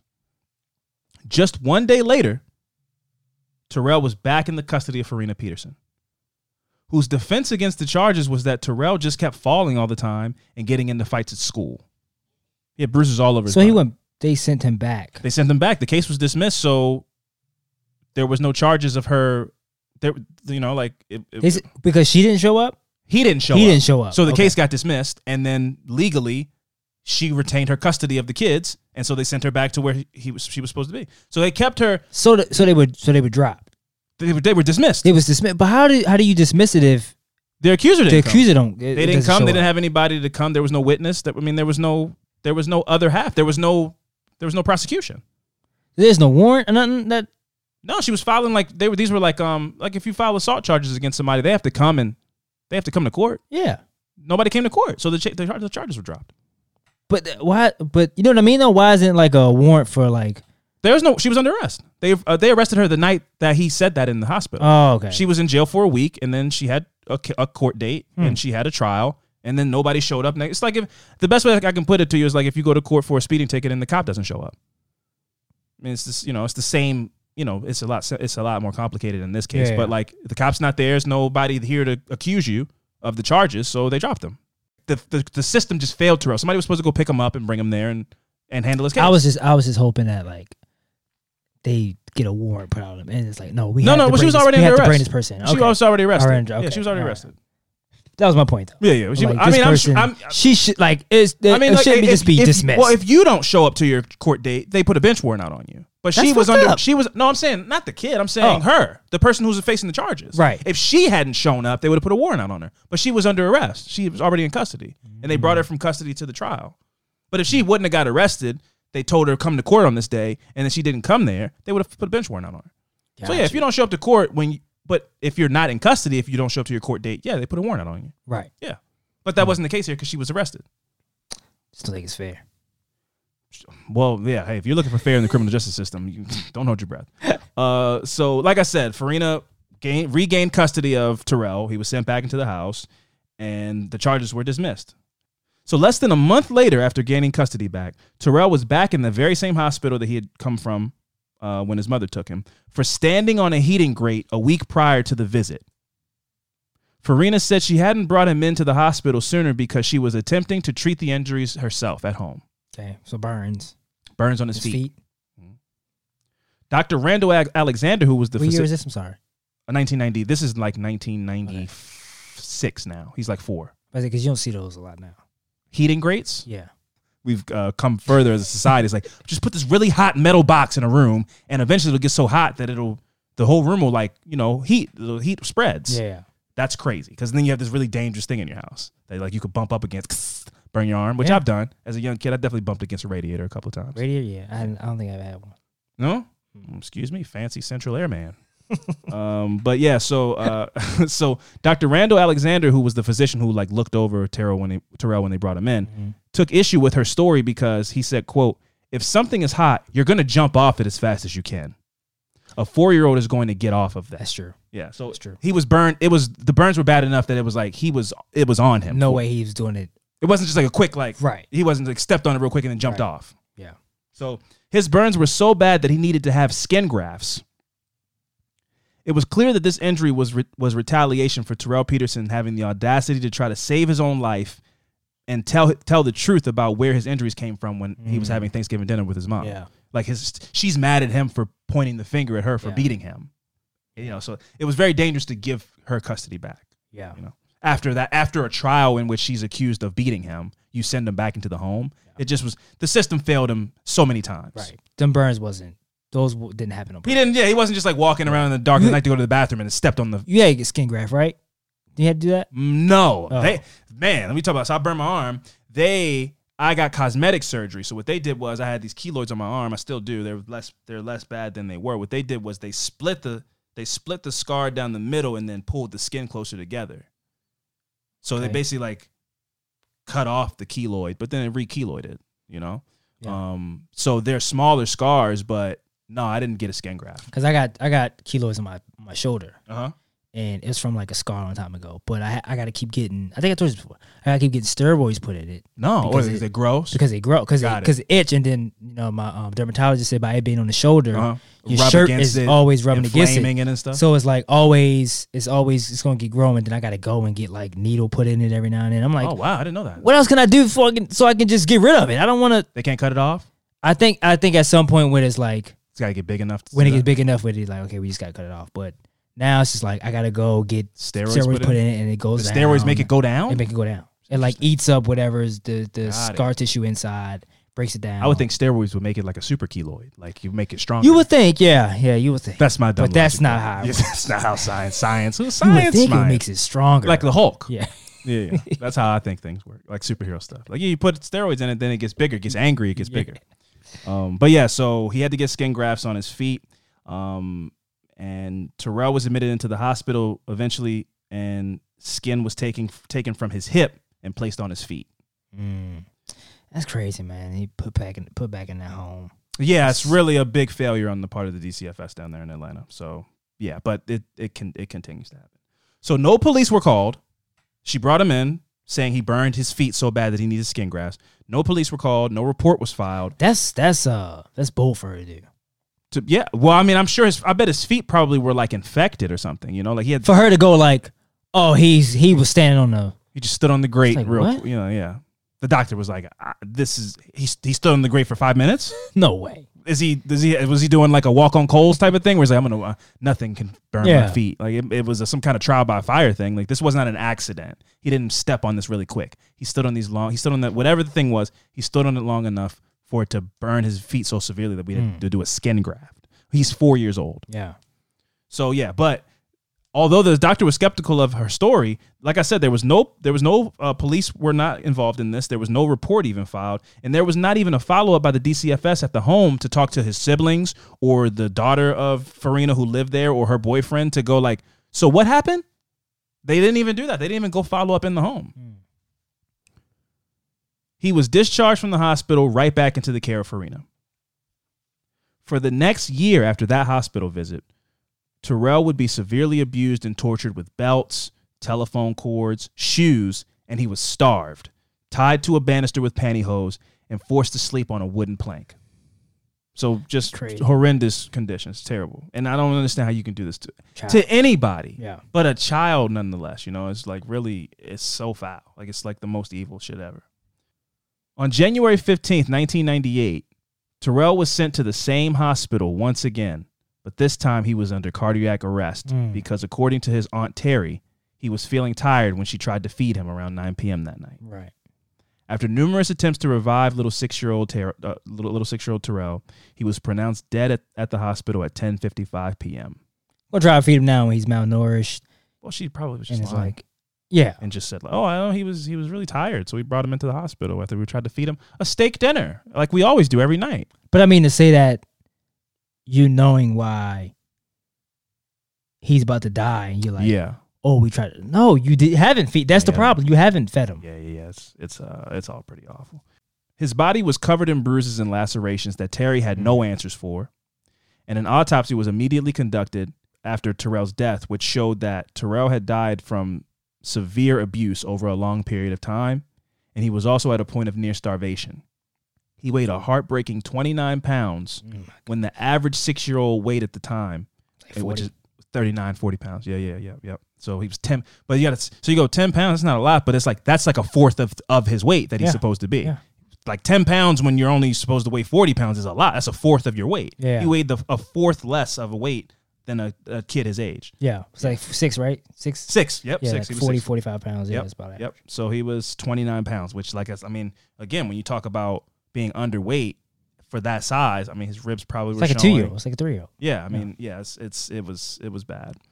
So reports. 29 pounds. Yeah, reports started coming into DCFS shortly after his death that Terrell was force fed, which would explain the lacerations on his lips. So basically, they found a note, and they believe it was from Farina, and they believe it was instructions to Terry, which will come into play as to like the fate of Terry and her boyfriend later. They found a note that said, for breakfast, he gets oatmeal. For lunch, he gets grits. For dinner, he gets grits. His hands are always tied. What? Like instructions on how to take care of somebody's dog while they're gone for 2 weeks. That was the note that they found in the house. Like, he gets oatmeal. To who? I'm assuming to Terry Lynn, her daughter. Just like if she was not there, this is what happens. This is what you're supposed to do for him. So he gets oatmeal, grits for lunch, grits for dinner, which is Grits. like grits. And I like grits, but not every. That's not There's no nutrition. There's nothing. Grits. I don't even really know. I don't really know what a grit is. In the words of Me Joe either. Pesci, what is a grit? I don't What is know a the. grit? I think it's corn meal or something. I don't even know. I thought it was like cream rice. I guess so, but I don't know what. There's no nutritional value to If it. you hook it up, it is delicious. If you hook it up, sure, but not if it's this kid 6 years And- old is and like for they had dinner? for lunch. That's crazy. Oatmeal. He gets lunch for breakfast. He gets oatmeal. For lunch, he gets grits. For dinner, he gets grits. So yeah, I get why eventually he's like, I don't want to eat this. I don't want to eat grits. this. Was grits like the cousin oatmeal? They're more like rivals. Okay. You either eat grits You or you want eat an oatmeal. or? Yeah, Okay. It's not Either like or? I yeah, got yeah, you. yeah. It's like a Pop-Tart toaster strudel type of situation. Yeah. Yeah, I see. Yeah. It's also like savory versus sweet grits clubs. Like which side do you fall on? I like both, but I get some people are in camps. What's the difference? Well, like grits with like butter and garlic sauce and stuff. Like you'd have shrimp and grits. That's savory. That's savory. I love it. It's delicious. You're wrong. Or you do like grits, sweet grits with butter Sugar. and sugar and yeah, That's yeah, what I yeah, like. Yeah. I like both though. Yeah. But With shrimp in it? I don't know about that. you're wrong. I'm not wrong. That sounds disgusting. I promise you're wrong. Well, I'll try to tell you that salmon and mustard is delicious, and you're like, no, you're wrong. I'm salmon, like, man. that is delicious. What did I say? we're gonna Salmon? Yeah. It's fine. Be you. Salmon. Sorry. Be you. But my point is, he's getting this every day with his hands tied behind his back. Yeah. I can understand why eventually they had to force feed him because I'd be like, I don't want to eat this shit anymore, man. I'm over it. Then grits is one of those things where it's like the consistency will get to you eventually. If you eat it enough, you'll be like, I can't. It's done a mental block for me. I can't even something this mushy. I don't even want to eat it ever again. Like if I had grits, not by force, but if I was at a place that had grits and I had grits like more than 3 times in a week, I probably would not have grits for a long time. Because I'd be like, the mushiness is just like, I need a break. He didn't get You a get break. tired of it. I think you can do that with anything, though, right? Yeah, exactly. But this kid was eating breakfast, lunch, and dinner, grits all the Grits? time and nothing Yeah. else. And then his arms tied behind his back. And eventually he didn't want to eat it anymore. But they're like, well, he's got to eat something. We can't not feed him. So they would force the spoon into his mouth. Yeah. And you're not getting any of the nutrients you need. Nothing. You're not getting anything. I don't know what a grit is. I don't know what a grit is. I guess if you put sugar in it, you get sugar. But I would imagine they just made them straight raw grits with no pizzazz to it because they hated this kid, clearly. And hot. Yeah, hot. Isn't mush. that like a thing? You throw hot grits on somebody? Isn't that like a thing? I guess so. I don't know if they did that to him, but I've heard of that. I guess maybe in like a Medea movie or something. That sounds like something that would be in a Medea movie.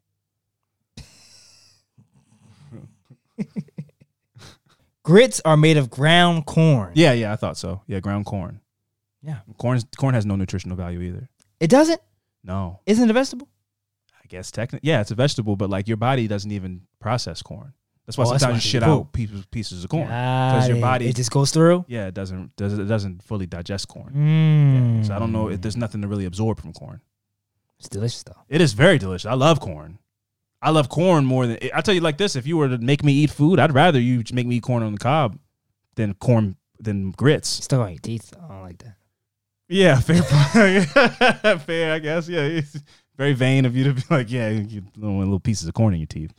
Yeah, so that's a good point. So like I said, reports started coming in that of all the things, people started calling and making reports about the things that they seen Terrell going through, about him being force fed with a spoon, tied up. Yeah. What about school and stuff like that? Well, he was 6. I mean, it's not unusual that a 6-year-old might not be in school. I mean, it's getting to the point, but it depends on the environment, the world. Yeah. Then he's going through his DCFS thing. Like people probably weren't asking questions about school. Yeah. True. Now his sister was 11 and his brother was like 9 at the time. So I'm sure they were in school, and they were her biological grandkids, Farina's. So she probably definitely treated them a lot better than she treated Terrell. True. So they were probably in school, man. and then that fucks you up because you as your sibling are like you're getting fed and not being tied up, and they were dunking his head in the toilet. Somebody came and report about that. So none of this stuff is happening to you, but it's happening to your little brother. Yeah, so that's got to be a mind fuck. Yeah, you know?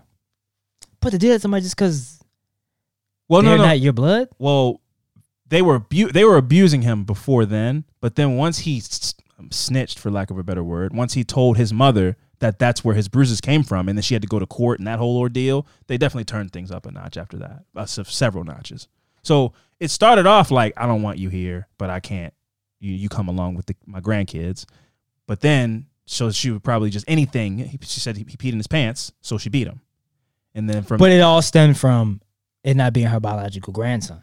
I assume that's why she treated him differently, yeah. That's what I'm saying. Either way. But I'm saying once he told his mother, his biological mother, what happened, and then she had to go to get arrested and all that stuff. Turned it up a little bit. And then he goes back to the house. Yeah, I mean, I'm not saying he might not have eventually succumbed to all this torture if that hadn't happened. If he had never told his mom what happened, but I think that it was definitely turned up. It was going. I think it was going that way either. Yeah, I won't fight you on that for sure. I mean, none of this should have been happening, and he should have been removed from the home 50 times before it got to this level at all. But I'll proceed. So Farina Peterson, Terry Lynn Peterson, and her boyfriend Calvin Pittman were charged with the murder of Terrell, and each were given a sentence of life in prison. Good. Yeah. The Georgia DCFS failed Terrell Peterson on every level, even when the blatant signs of physical abuse were clear and present. Administrator of the Atlanta area office of the DCFS claimed to be outraged at the loss of Precious' life, but stated that all the proper protocols were followed, which is grotesquely untrue because if that were the case, Terrell wouldn't have even been in the home in the first place because Farina Peterson was not a blood relative of Terrell's. Now, like I said, I didn't want to hold that against them. Just speaking objectively, if you don't take everything into consideration, I think that siblings, if they grow up in a house together and something happens, they should be kept together if you can manage it. So I don't want to hold that against them. But there's a bunch of other things to hold against the DCFS down there in Atlanta in this case, aside from me being like, okay, well, the keeping them together thing, I kind of understand where they were going with that. So I don't want to use that as a strike. But if you're going to say all the protocols were followed, that is just not true. Because if that was true, he would not be in the same house with them in the first place. But I don't want to hold that against him. But that's not protocol. He shouldn't have been there. He was not of blood relation to anybody in that home other than his siblings. But again, I think that siblings should be kept together. But you're not following. Don't come out and say all the protocols were followed because that's not true. Yeah. Have you ever been in a situation before like that where it's like you've been around some siblings or whatever, some family members, and they was getting treated better than you, like cousins or something at the time? Ooh, no. I've had my own battles. My dad has a lot of kids, us like with other women. Yeah. And I had my own battles of like perceiving that. Like I'm having a Christmas at my house. I'm just imagining Christmas at their house and him being like, "You're the best son ever, son. I don't even have any other sons." He's like throwing him in the sky. Like I'm having those kind of flash. I had moments of that in my childhood of being they're probably all in matching pajamas and eating cookies that his new wife baked and all this type of stuff. You have those kind of things, but actually seeing it in the whenever I would go over there, I treat everybody great. We all get pizza and laugh and everything, and not leave and be like, they all get to live in the same house with my dad, and I don't get to live with my dad, and they probably all laugh at me when I leave the house. Fucking. I remember one time my cousin came over my house, and I guess I was getting jealous because I can't remember because of something, and it was like I felt like that my mom was treating my cousin better than me. I remember, man, was like ready, like when are you going home? I was about to write a note to my mom, like I'm out of here. You treat him better than me. Your son, I'll never get that. I was about to roll up out of there, right? But if you were to get in the time machine and go look back at that moment, she probably was just treating him like a guest. Like a guest, yeah. Exactly. It's like, so you didn't ask me if I want extra marshmallows in my hot cocoa. Yeah. It's like, well, you know where the marshmallows are. You can get as many marshmallows as you want. I was ready to get up out of there, right?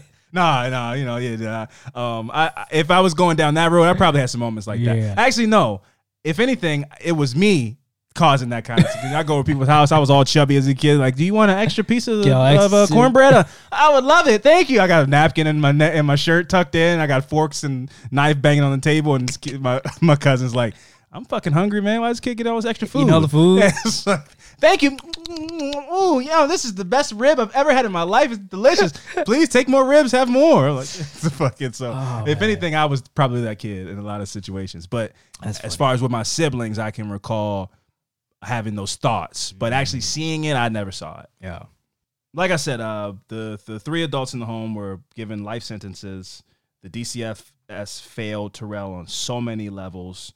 And then for the administrator of the DCFS down there in Atlanta to come out and say all the protocols were followed when Terrell shouldn't have been in the home because he was not a blood relative of Farina Peterson, as well as the fact that there was not a caseworker assigned to his situation. Wow. So there was no monthly visits, not even just like sporadic monthly visits. There were no monthly visits. There was no caseworker on assignment to come in and go, one bruise, to catch it early. So then his mother catches it when his body's full of bruises because there was nobody there along the way to pull him out in any of the months since he had moved into that house with that family. So yeah, I mean, none of the protocols. You shouldn't have got sent back there, man. That's fucked up. No, I mean, to go through the whole trial situation, not be brought. No, he doesn't even have a proper, defense team to go pick him up and bring him to the trial, and so the case gets dismissed. That's already bad enough. So his abuser doesn't face prosecution, but then they bring him back to the home. So he didn't show up. He didn't show up. Yeah. That's why I was like, That's why I was like, what you were talking about. I was trying to tell you, like, she was there. The kid wasn't there. That's why I was like, the kid didn't show up. That's why I was like, how is she didn't show up and it's nothing and it just get dismissed? Yeah, she was arrested and she was there. Oh, okay, that's what I was saying. The kid wasn't picked up and brought there. He's 6, so somebody there wasn't supposed to be an adult. Whoever his legal team was supposed to pick him up and bring him there, or just be there to represent him. Right. I don't even know if he necessarily had to be there, but somebody had to be there. Okay. On that's his why behalf. I was like, she don't show up and nothing happens. What? Yeah, I didn't. We were really on different page. I was like, I'm trying to. I'll give you an analogy. So he didn't. He wasn't there. That's fucking. And there was no representative there for his case. Nobody, because he didn't have a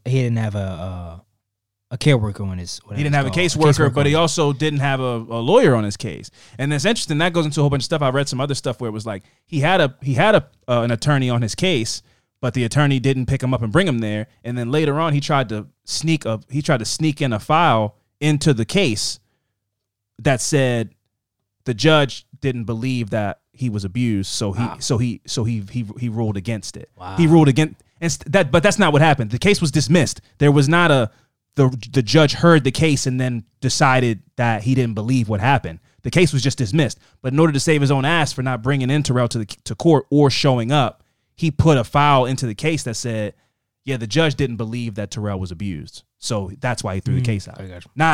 Not there was no case, there was no trial to happen, so that's why the case was dismissed. So he did that to cover his own ass. What happened because of that, I'm not sure. I don't know if he was disbarred or I don't really. I hope so. Yeah, same. If that's what happened. Yes.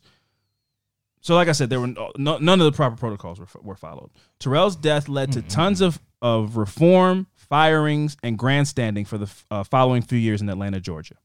Where it stands today, I do not know.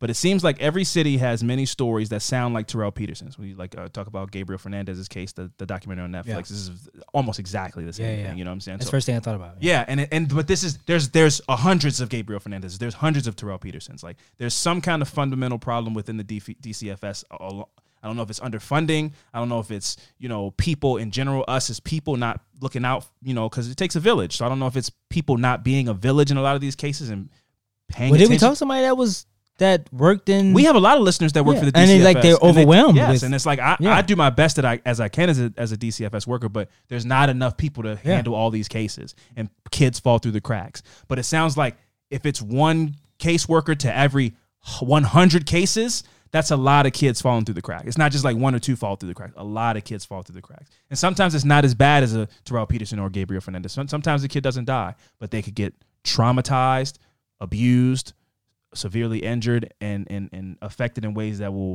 they'll carry with them for the rest of their lives.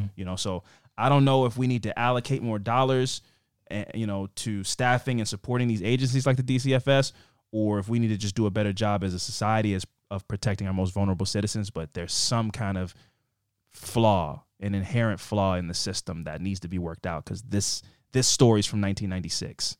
The Gabriel Fernandez story is from like 2015, and there have been more since then. Tons of more, countless more that their name didn't make the headlines. They didn't get a Netflix documentary. None of those things happened. Terrell Peterson, a couple years after he died, the year after his case was finished and they sentenced everybody, the case was sealed. So all the details weren't even available to the public. Somebody had to fight. A lawyer had to fight to have the case unsealed, and then in 1998, 2 years later, 60 Minutes did a documentary on it. Why would they put a seal on it? My guess would be because it made the DCFS look terrible. But I don't know. Pay for that? Is that money? Is there kick out money for that or something? No, I think it's up to the judge. I think the judge can just seal a case. Now, that's a guess, is why I said. But if I had to it's a kid. This kid isn't the son of a president or something like that. Why was his case sealed? Except for the fact that the DCFS looks horrible in it. So if I had to guess, I would say maybe that had something to do with it. But again, a lawyer fought. But I mean, they would have to send something in for the judge to make that decision, though, right? I don't know how case sealings work. But the case was sealed for a year, and then the lawyer came in and fought, advocated for the case being unsealed so the public can know what happened. That happened. The case was unsealed. Then 60 Minutes did a documentary on it, on Terrell Peterson, about 2 years after the case was solved and after his murder. And then, some podcasts have covered the case, and it just kind of lives on the way that Gabriel Fernandez's case lives on. But yeah, man, it's really sad. Young kid, 6 years old, went through all that hell by the time he was 6 years old, and then died. So rest in peace to Terrell Peterson. And that was my affirmative murder. Let's go ahead and get into these good vibes before the weight of all that stuff sets in, huh? Good vibration.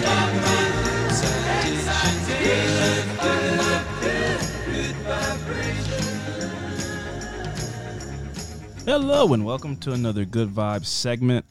Fran, it's my turn to drop those vibes off first this week, and my Good Vibe story is about a new study that's saying that listening to music with a groove actually boosts brain function. Right? So, dancing to musical rhythms in universal human activity. But now, researchers from Japan have found that musical beats don't just feel good; hearing them also enhances brain function.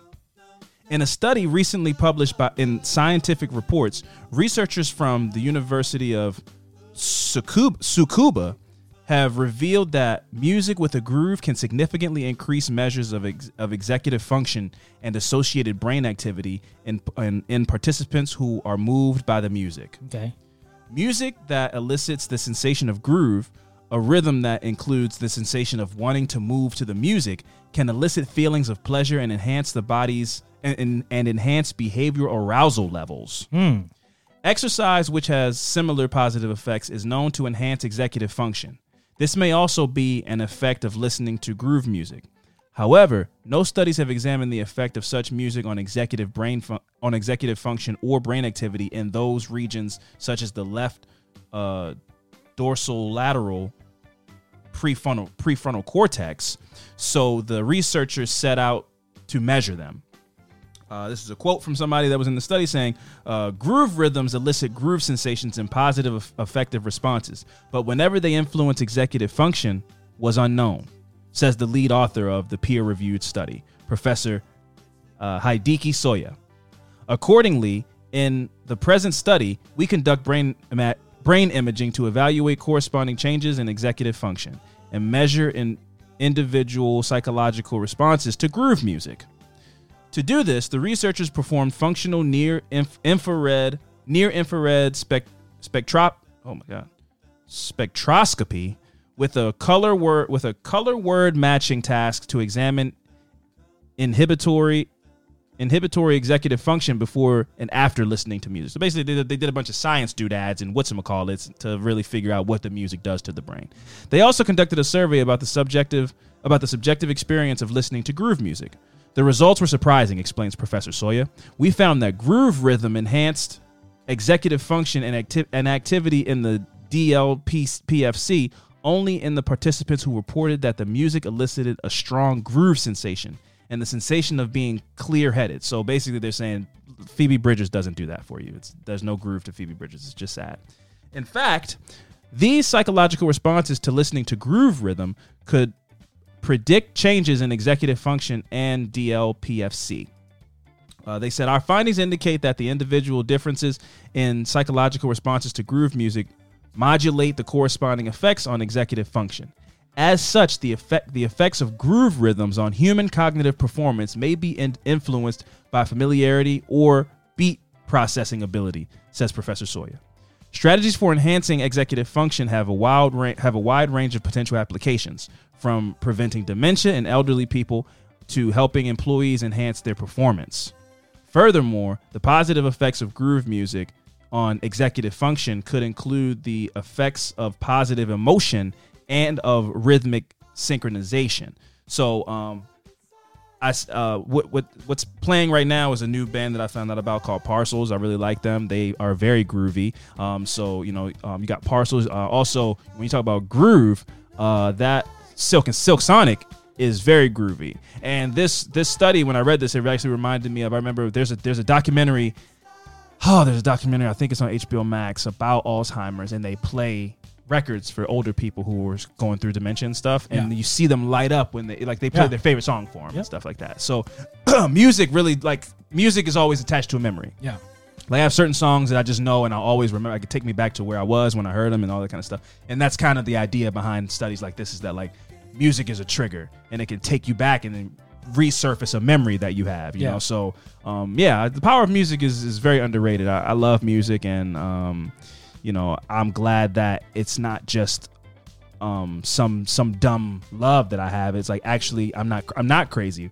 The endorphins and things that I feel when I hear a good song or fun music, it's real. Your brain is reacting to these things. When you hear fun music, when you hear sad music, when you hear a nostalgic song that your mom used to play, it all is real. It affects your brain chemistry, and that really is that's fun and interesting to me, that music isn't just it's just something you put on when you're bored. No, it really is. It's doing something. Yeah, it's really, that's what music is really is deeper than that. I haven't been to a concert yet, but I love listening to music. I'll go on YouTube and I like listen to live concerts, because it's when it's coming straight out of the instruments. Yeah, it's different. Percussion and everything. It's different. Oh, I love the way it sounds. I love live music, man. So I should have brought you to see Phoebe Bridgers. You would have had a great time. Nah, man, that's not the type of music I want to hear. I want to hear something with some fun. You want to hear some bass? Some bass. We'll go to Fells Point sometime soon. Just go down. They do live music. They just do live music. It's cover bands. Okay. So they just play all kind of music. You can hear some Prince. You can hear some, Parliament Funkadelic. I like that. Yeah, I like that. Yeah, man. Whose song is this? This is a band called Parcels. But I saw this to a new station. I have somehow, I don't know how, in my van at work, I got Sirius XM radio. Just found out got all kind of scams going on over there, huh? Yeah, man. So this guy has YouTube Premium. Didn't even know he had YouTube Premium. So I was flicking through channels, whatever, and I came past Alt Nation. Oh, I love that's one of my favorite stations. It's one of my favorite stations. Jamming. Sirius XMU. That's a good one too. If you find that one. Alt Nation. Alt Nation. That's my jam. That's where I first heard Sail. Remember that song? Sail. Oh yeah. I was in there jamming. I was like, oh, love the station. Heard a goddamn what's that guy's name? Alt Nation. Hosier. No. Lord Huron. Bob Dylan. Bob Dylan. Yeah, Bob yeah, Dylan. yeah. I was like, if all his songs were like this, Habba shabba it was crazy, man. Habba shabba. What is it? Visions of Joanna was the song. Mm. That's my jam. Yeah, yeah. If all his songs like that, I can be down with Bob Bob Dylan. Dylan. Take away. But yeah, I came across a whole bunch of different artists. I was like, I don't like this music. Flaming Lips, I think was one of them. Yeah, man. Fucking love Flaming Lips, man. Man. Oh yeah, man. Fucking yeah. Man. Yeah. You know what's what? When y'all check me know what's my jam for Flaming Lips though? Go for it. What I got on my phone? Hold on, wait. What is it? I like she was it. She tastes like jelly. She tastes That's like my jam. jam. I knew That's that my was jam. that's my That's favorite my Flaming jam. Lips song. That's my jam. What is it? She don't use jelly. Yeah. I was saying that song. Stephen goes, The lyrics are crazy. what are you listening to? That's what, the Oh, lyrics are man. crazy. It's like, I know a Man. girl, something newspapers. She rubs the newspapers. They taste like jam. Don't use t-shirt.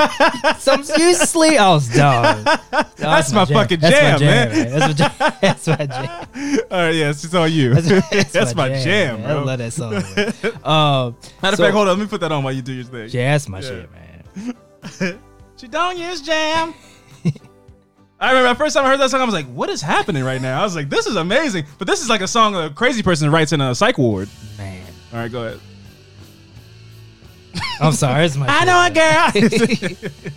girl. So my good vibes is rats trained to carry tiny backpacks into earthquake zones. This is a great song to read. That sounds insane. So rats are being trained to be sent into earthquake debris wearing tiny backpacks so rescue teams can talk to survive. Wow. The initiative project is being worked on by 33-year-old research scientist Donna Keane from Glasgow. Glasgow. Scotland. Okay. Glasgow? Now Glasgow. that you've said it, it's fucked me up. Glasgow. It's Scotland. Glasgow. Yeah, I know what you're talking about. So for 7 rats, it's just the name rats. I mean, it sounds, it make you go ill. Yeah. But that's wrong because they're animals and they're smart. They're intelligent. That's what this article is about. Absolutely. So for 7 rats have been trained. So far 7 rats have been trained, taking only 2 weeks to get them up to speed. Yeah, rats are really smart.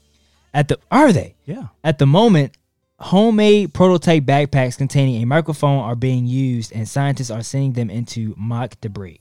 Specialist backpacks containing microphones and video gear, as well as location trackers, will be created to allow rescue teams to communicate with survivors during real earthquakes.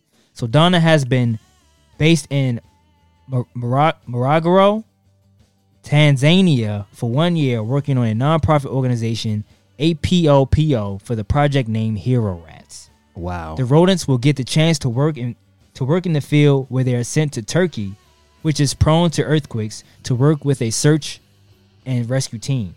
Donna, who studied ecology at Strathclyde University before going on to do a MA at the University of Kent and a PhD in Stirling University, originally was interested in primate behavior. But she was fascinated by how quickly rats can learn and be trained, which is completely new to me. No, rats are really smart, bro. And said it is a misconception that they are unhygienic. One of my favorite, not to cut you off, but one of my favorite, it's not one of my favorite movies, but it's one of the craziest movies I've seen. Mr. Little? No, it's a great creepier. It's this movie called Willard. It's got the guy from Charlie's Angels. I'm not even talking to you. I'm talking to people because I know you don't know any of the things I'm saying. But do you remember Charlie's Angels with Cameron Diaz and Lucy Liu and Drew Barrymore? I know what Cameron Diaz is. Do you remember Charlie's Angels? I remember the show, yes. Oh, it's a movie. It's a movie. I don't know. Okay, well, there's a movie, Charlie's Angels. I've heard of the name. Is that a show? What's the show? There's a movie. There's a show called There's no Charlie's, show? but it was from the 70s. You should know that one. You should know this that I'm talking about. But I was right, though. Yeah, It's it was a a show. show. It was a show in like 1978. But anyway, so there's a movie called Charlie's. There's a movie Charlie's Angels with that, Drew Barrymore. Anyway, there's a guy in Vampires? there. No, there's no vampires. They're spies. But anyway, there's a guy on there called like Okay. There's a guy on there called like the Thin Mustache Man or something like that. And he rips people's hair out and he smells dirty. He goes, he freaks out. That guy, the actor in that movie, did a movie called Willard, where he's like this guy that lives home with his mom, and then he meets this rat named Willard and becomes his friend. And then he gets the rat the rat understands him. And the rat starts killing people for him and all kind of stuff. And he becomes like, This a movie? yeah, it's crazy. It's called Willard. And then eventually Is it a popular movie? I don't know. How do you even come up? Wait, where do you find this movie at? I mean, don't ask me that question, man. I don't know, man. I spent a lot of time in that. All those times you'd be like, yo, you want to go to this YMCA club party night? I'd be like, no, man, I'm so busy, man. My mom is, That's crazy. Never heard. I'd be like on the phone, like, man, it's crazy. My mom's driving me to South Carolina right now, man. I can't even do it. I'm like popping popcorn. Lying. So, yeah, I'd be like, I don't want to be around all those people, girls, asking girls to dance and stuff. Oh, that's scary. So I would watch movies like Willard. That's wild. Maybe that's why I haven't seen the movies you've seen. For sure. But now it's reversed, and now I'm like a social butterfly. Yeah, man. And I have the knowledge. But I love it. So yeah, but I got the knowledge too. So that's it. Hey, adults with kids, let your kids stay in the house and be shut-ins, and then they'll grow up and have great personalities. No, I think I'm an anomaly. You should go out and socialize. You should go out and socialize your kids. You should go out and socialize your kids. Forget what I said. Go out and socialize your kids. Anyway, I restarted Flaming Lips. Continue. So she described them as sociable creatures and believes the work being done will save lives. Altogether, 170 rats are being trained. This is crazy to me. Trained for projects including Project Hero Rat. Yeah, landmines, TB, and it is hoped rats could sniff off some type of infection. Okay, well that's good. I'm sure they could smell that. They eat it rat can sniff off infectious diseases, which impacts livestock. There you go. Yeah. So or Brucellosis, Yes. as some would say. The rats are so nimble that they have never set off a landmine, which is super. And cool. rats can fit into anything. And their agility, they get all flat and shit. Agility makes them perfect for using in disaster zones, so they don't get blown in pieces by bombs and stuff. For sure. This also sounds like the origin story of a villain. Like whoever the person who made up Project Hero Rats, he falls into a vat of... He get like 1,000 of them, and then they all like build the top to a person. Yeah. To like a giant. Or he falls into a machine with a rat, and then they swap brains, and then now the rat is in the mind of a human, but can talk to the other rats, and then they take over the world. Like Steve Urkel? Yeah, like a Jaleel Urkel, like a Stefan Urkel type of scenario. Yeah. The rat becomes the person becomes the rat, but then because he's a rat, he falls into the army of the other rats with the now rat-minded human leader. Yeah. Then they take a plane to New York City that has like 100,000 rats to every one person. Once they accompany that army, we're done. If you can ever rally rats, we are the human population. I didn't know that was that intelligent. The human population is done. Didn't know. Yeah, it happened in that movie Suicide Squad, the second one, not the first one. The first one was trash. But there was a person in there called like the Rat King, and they had like a wand that they could control the minds of rats. I didn't see any one of those movies. The second one's good. You don't need to watch the first one. But I'm not gonna watch either. The Rat King had a little wand that could control the mind of rats, and it's like rats are everywhere in the millions. So if you go to New York City and you have a wand that can control rat mind or whatever he's making, whatever they're making, it sounds like they're just doing like straight up training, like the way you would train a monkey to do sign language. Yeah. But it sounds like that takes time. You couldn't do that with all the millions of rats in New York. But if you were committed, went and lived in the sewer like Master Splinter, and fucking took all those rats and trained them one by one. It would take you a couple lifetimes. Like it wouldn't be you that had the army. It would be like the descendants of all your kids that had the army, and those that like your great grandson, once all the million rats are trained, emerges from the sewer and takes over the world with his million rat army. It'll be done.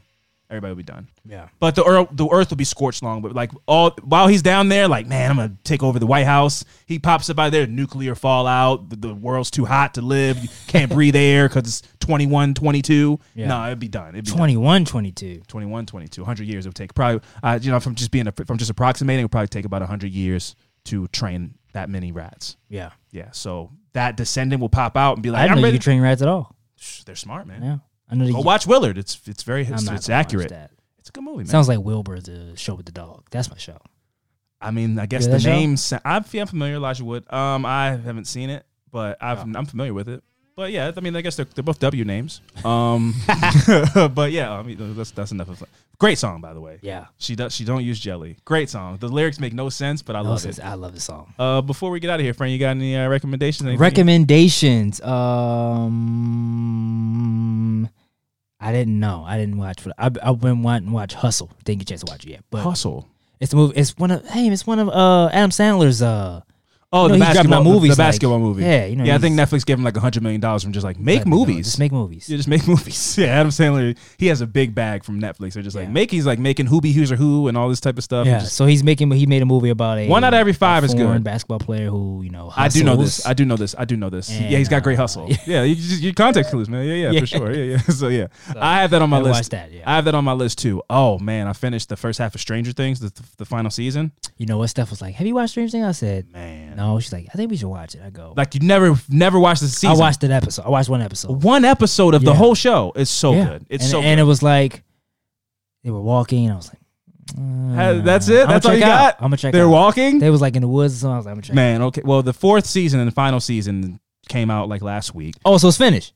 No, it's not finished. The second half comes out in July. Okay, I'll wait after that. It's the last season, but they split it up. Okay, And this season is probably the best season. is it? The first 7 episodes were amazing. It reinvigorated the show. Like the 3rd season was kind of like, it kind of was like, all right, I guess it's when they said when 3rd season ended and they were like, the next season will be the last season. I was like, yeah, it's time for the show to come to an end. I'm kind of over it now, but it's just kind of the thing to watch. It's like, it's not Game of Thrones level, but it's close. But after that 3rd season ended, I was like, yeah, I could. It's had its time. Now this season came out. I want more seasons. Do you? It's like it's so it's darker, it's more scary, it's like fucking hard to watch at times, but then it's also like the kids are so fun and funny. It's like it's the perfect show. It's like The Goonies and The Ring. This season specifically. It's like The Goonies, but it's also like what? It's like you it'll go from kids laughing and shit to them showing you something on the screen where you go, "Can you show that?" Like it's like that was fucking obscene. That was scary. Yeah. But coming right off of some kids making a funny joke. It's like it's the perfect comedy. It's like It. You saw the first It, right? The clown? Yeah. Yeah. But the new one. Yeah, I seen the new one. Then that's a really good movie, but it's like the kids are fun and then like the clown is fucking scary. Yeah. It's that It's combination. the creepiest kind of clown I've seen in my life. Oh, easy. That's why I don't fuck with clowns. You know I used to fucking almost punch that clown lady when we would go to the mall when we were young. She's adorable, man.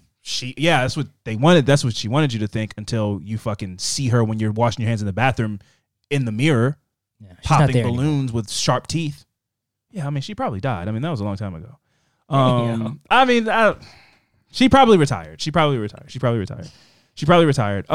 Yeah. So Stranger Things, great show.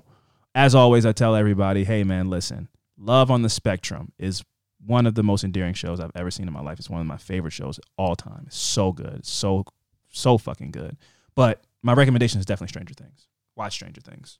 And so this has been. Do you want to? What? You mean you want to start it? You started? You want to finish it? Oh, this has been another episode of Affirmative Murder. I don't know. What else do you usually say? I'm your name and my name. And I am your co-host, Fran Evans, here with my wonderful host, Alvin Williams, and catch you on this episode. Deuces.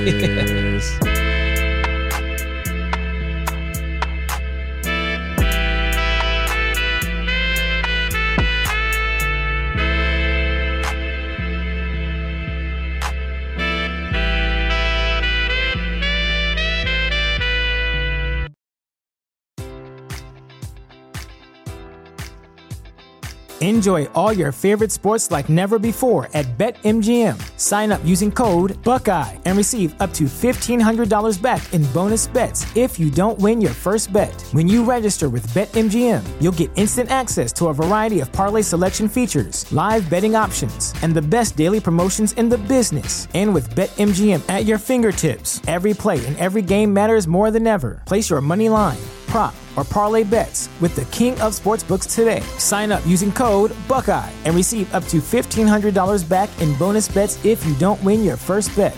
BetMGM and GameSense remind you to play responsibly. 21 plus and present in Ohio, subject to eligibility requirements. Rewards are non-withdrawable bonus bets that expire in 7 days. Gambling problem? Call 1-800-GAMBLER in partnership with MGM Northfield Park.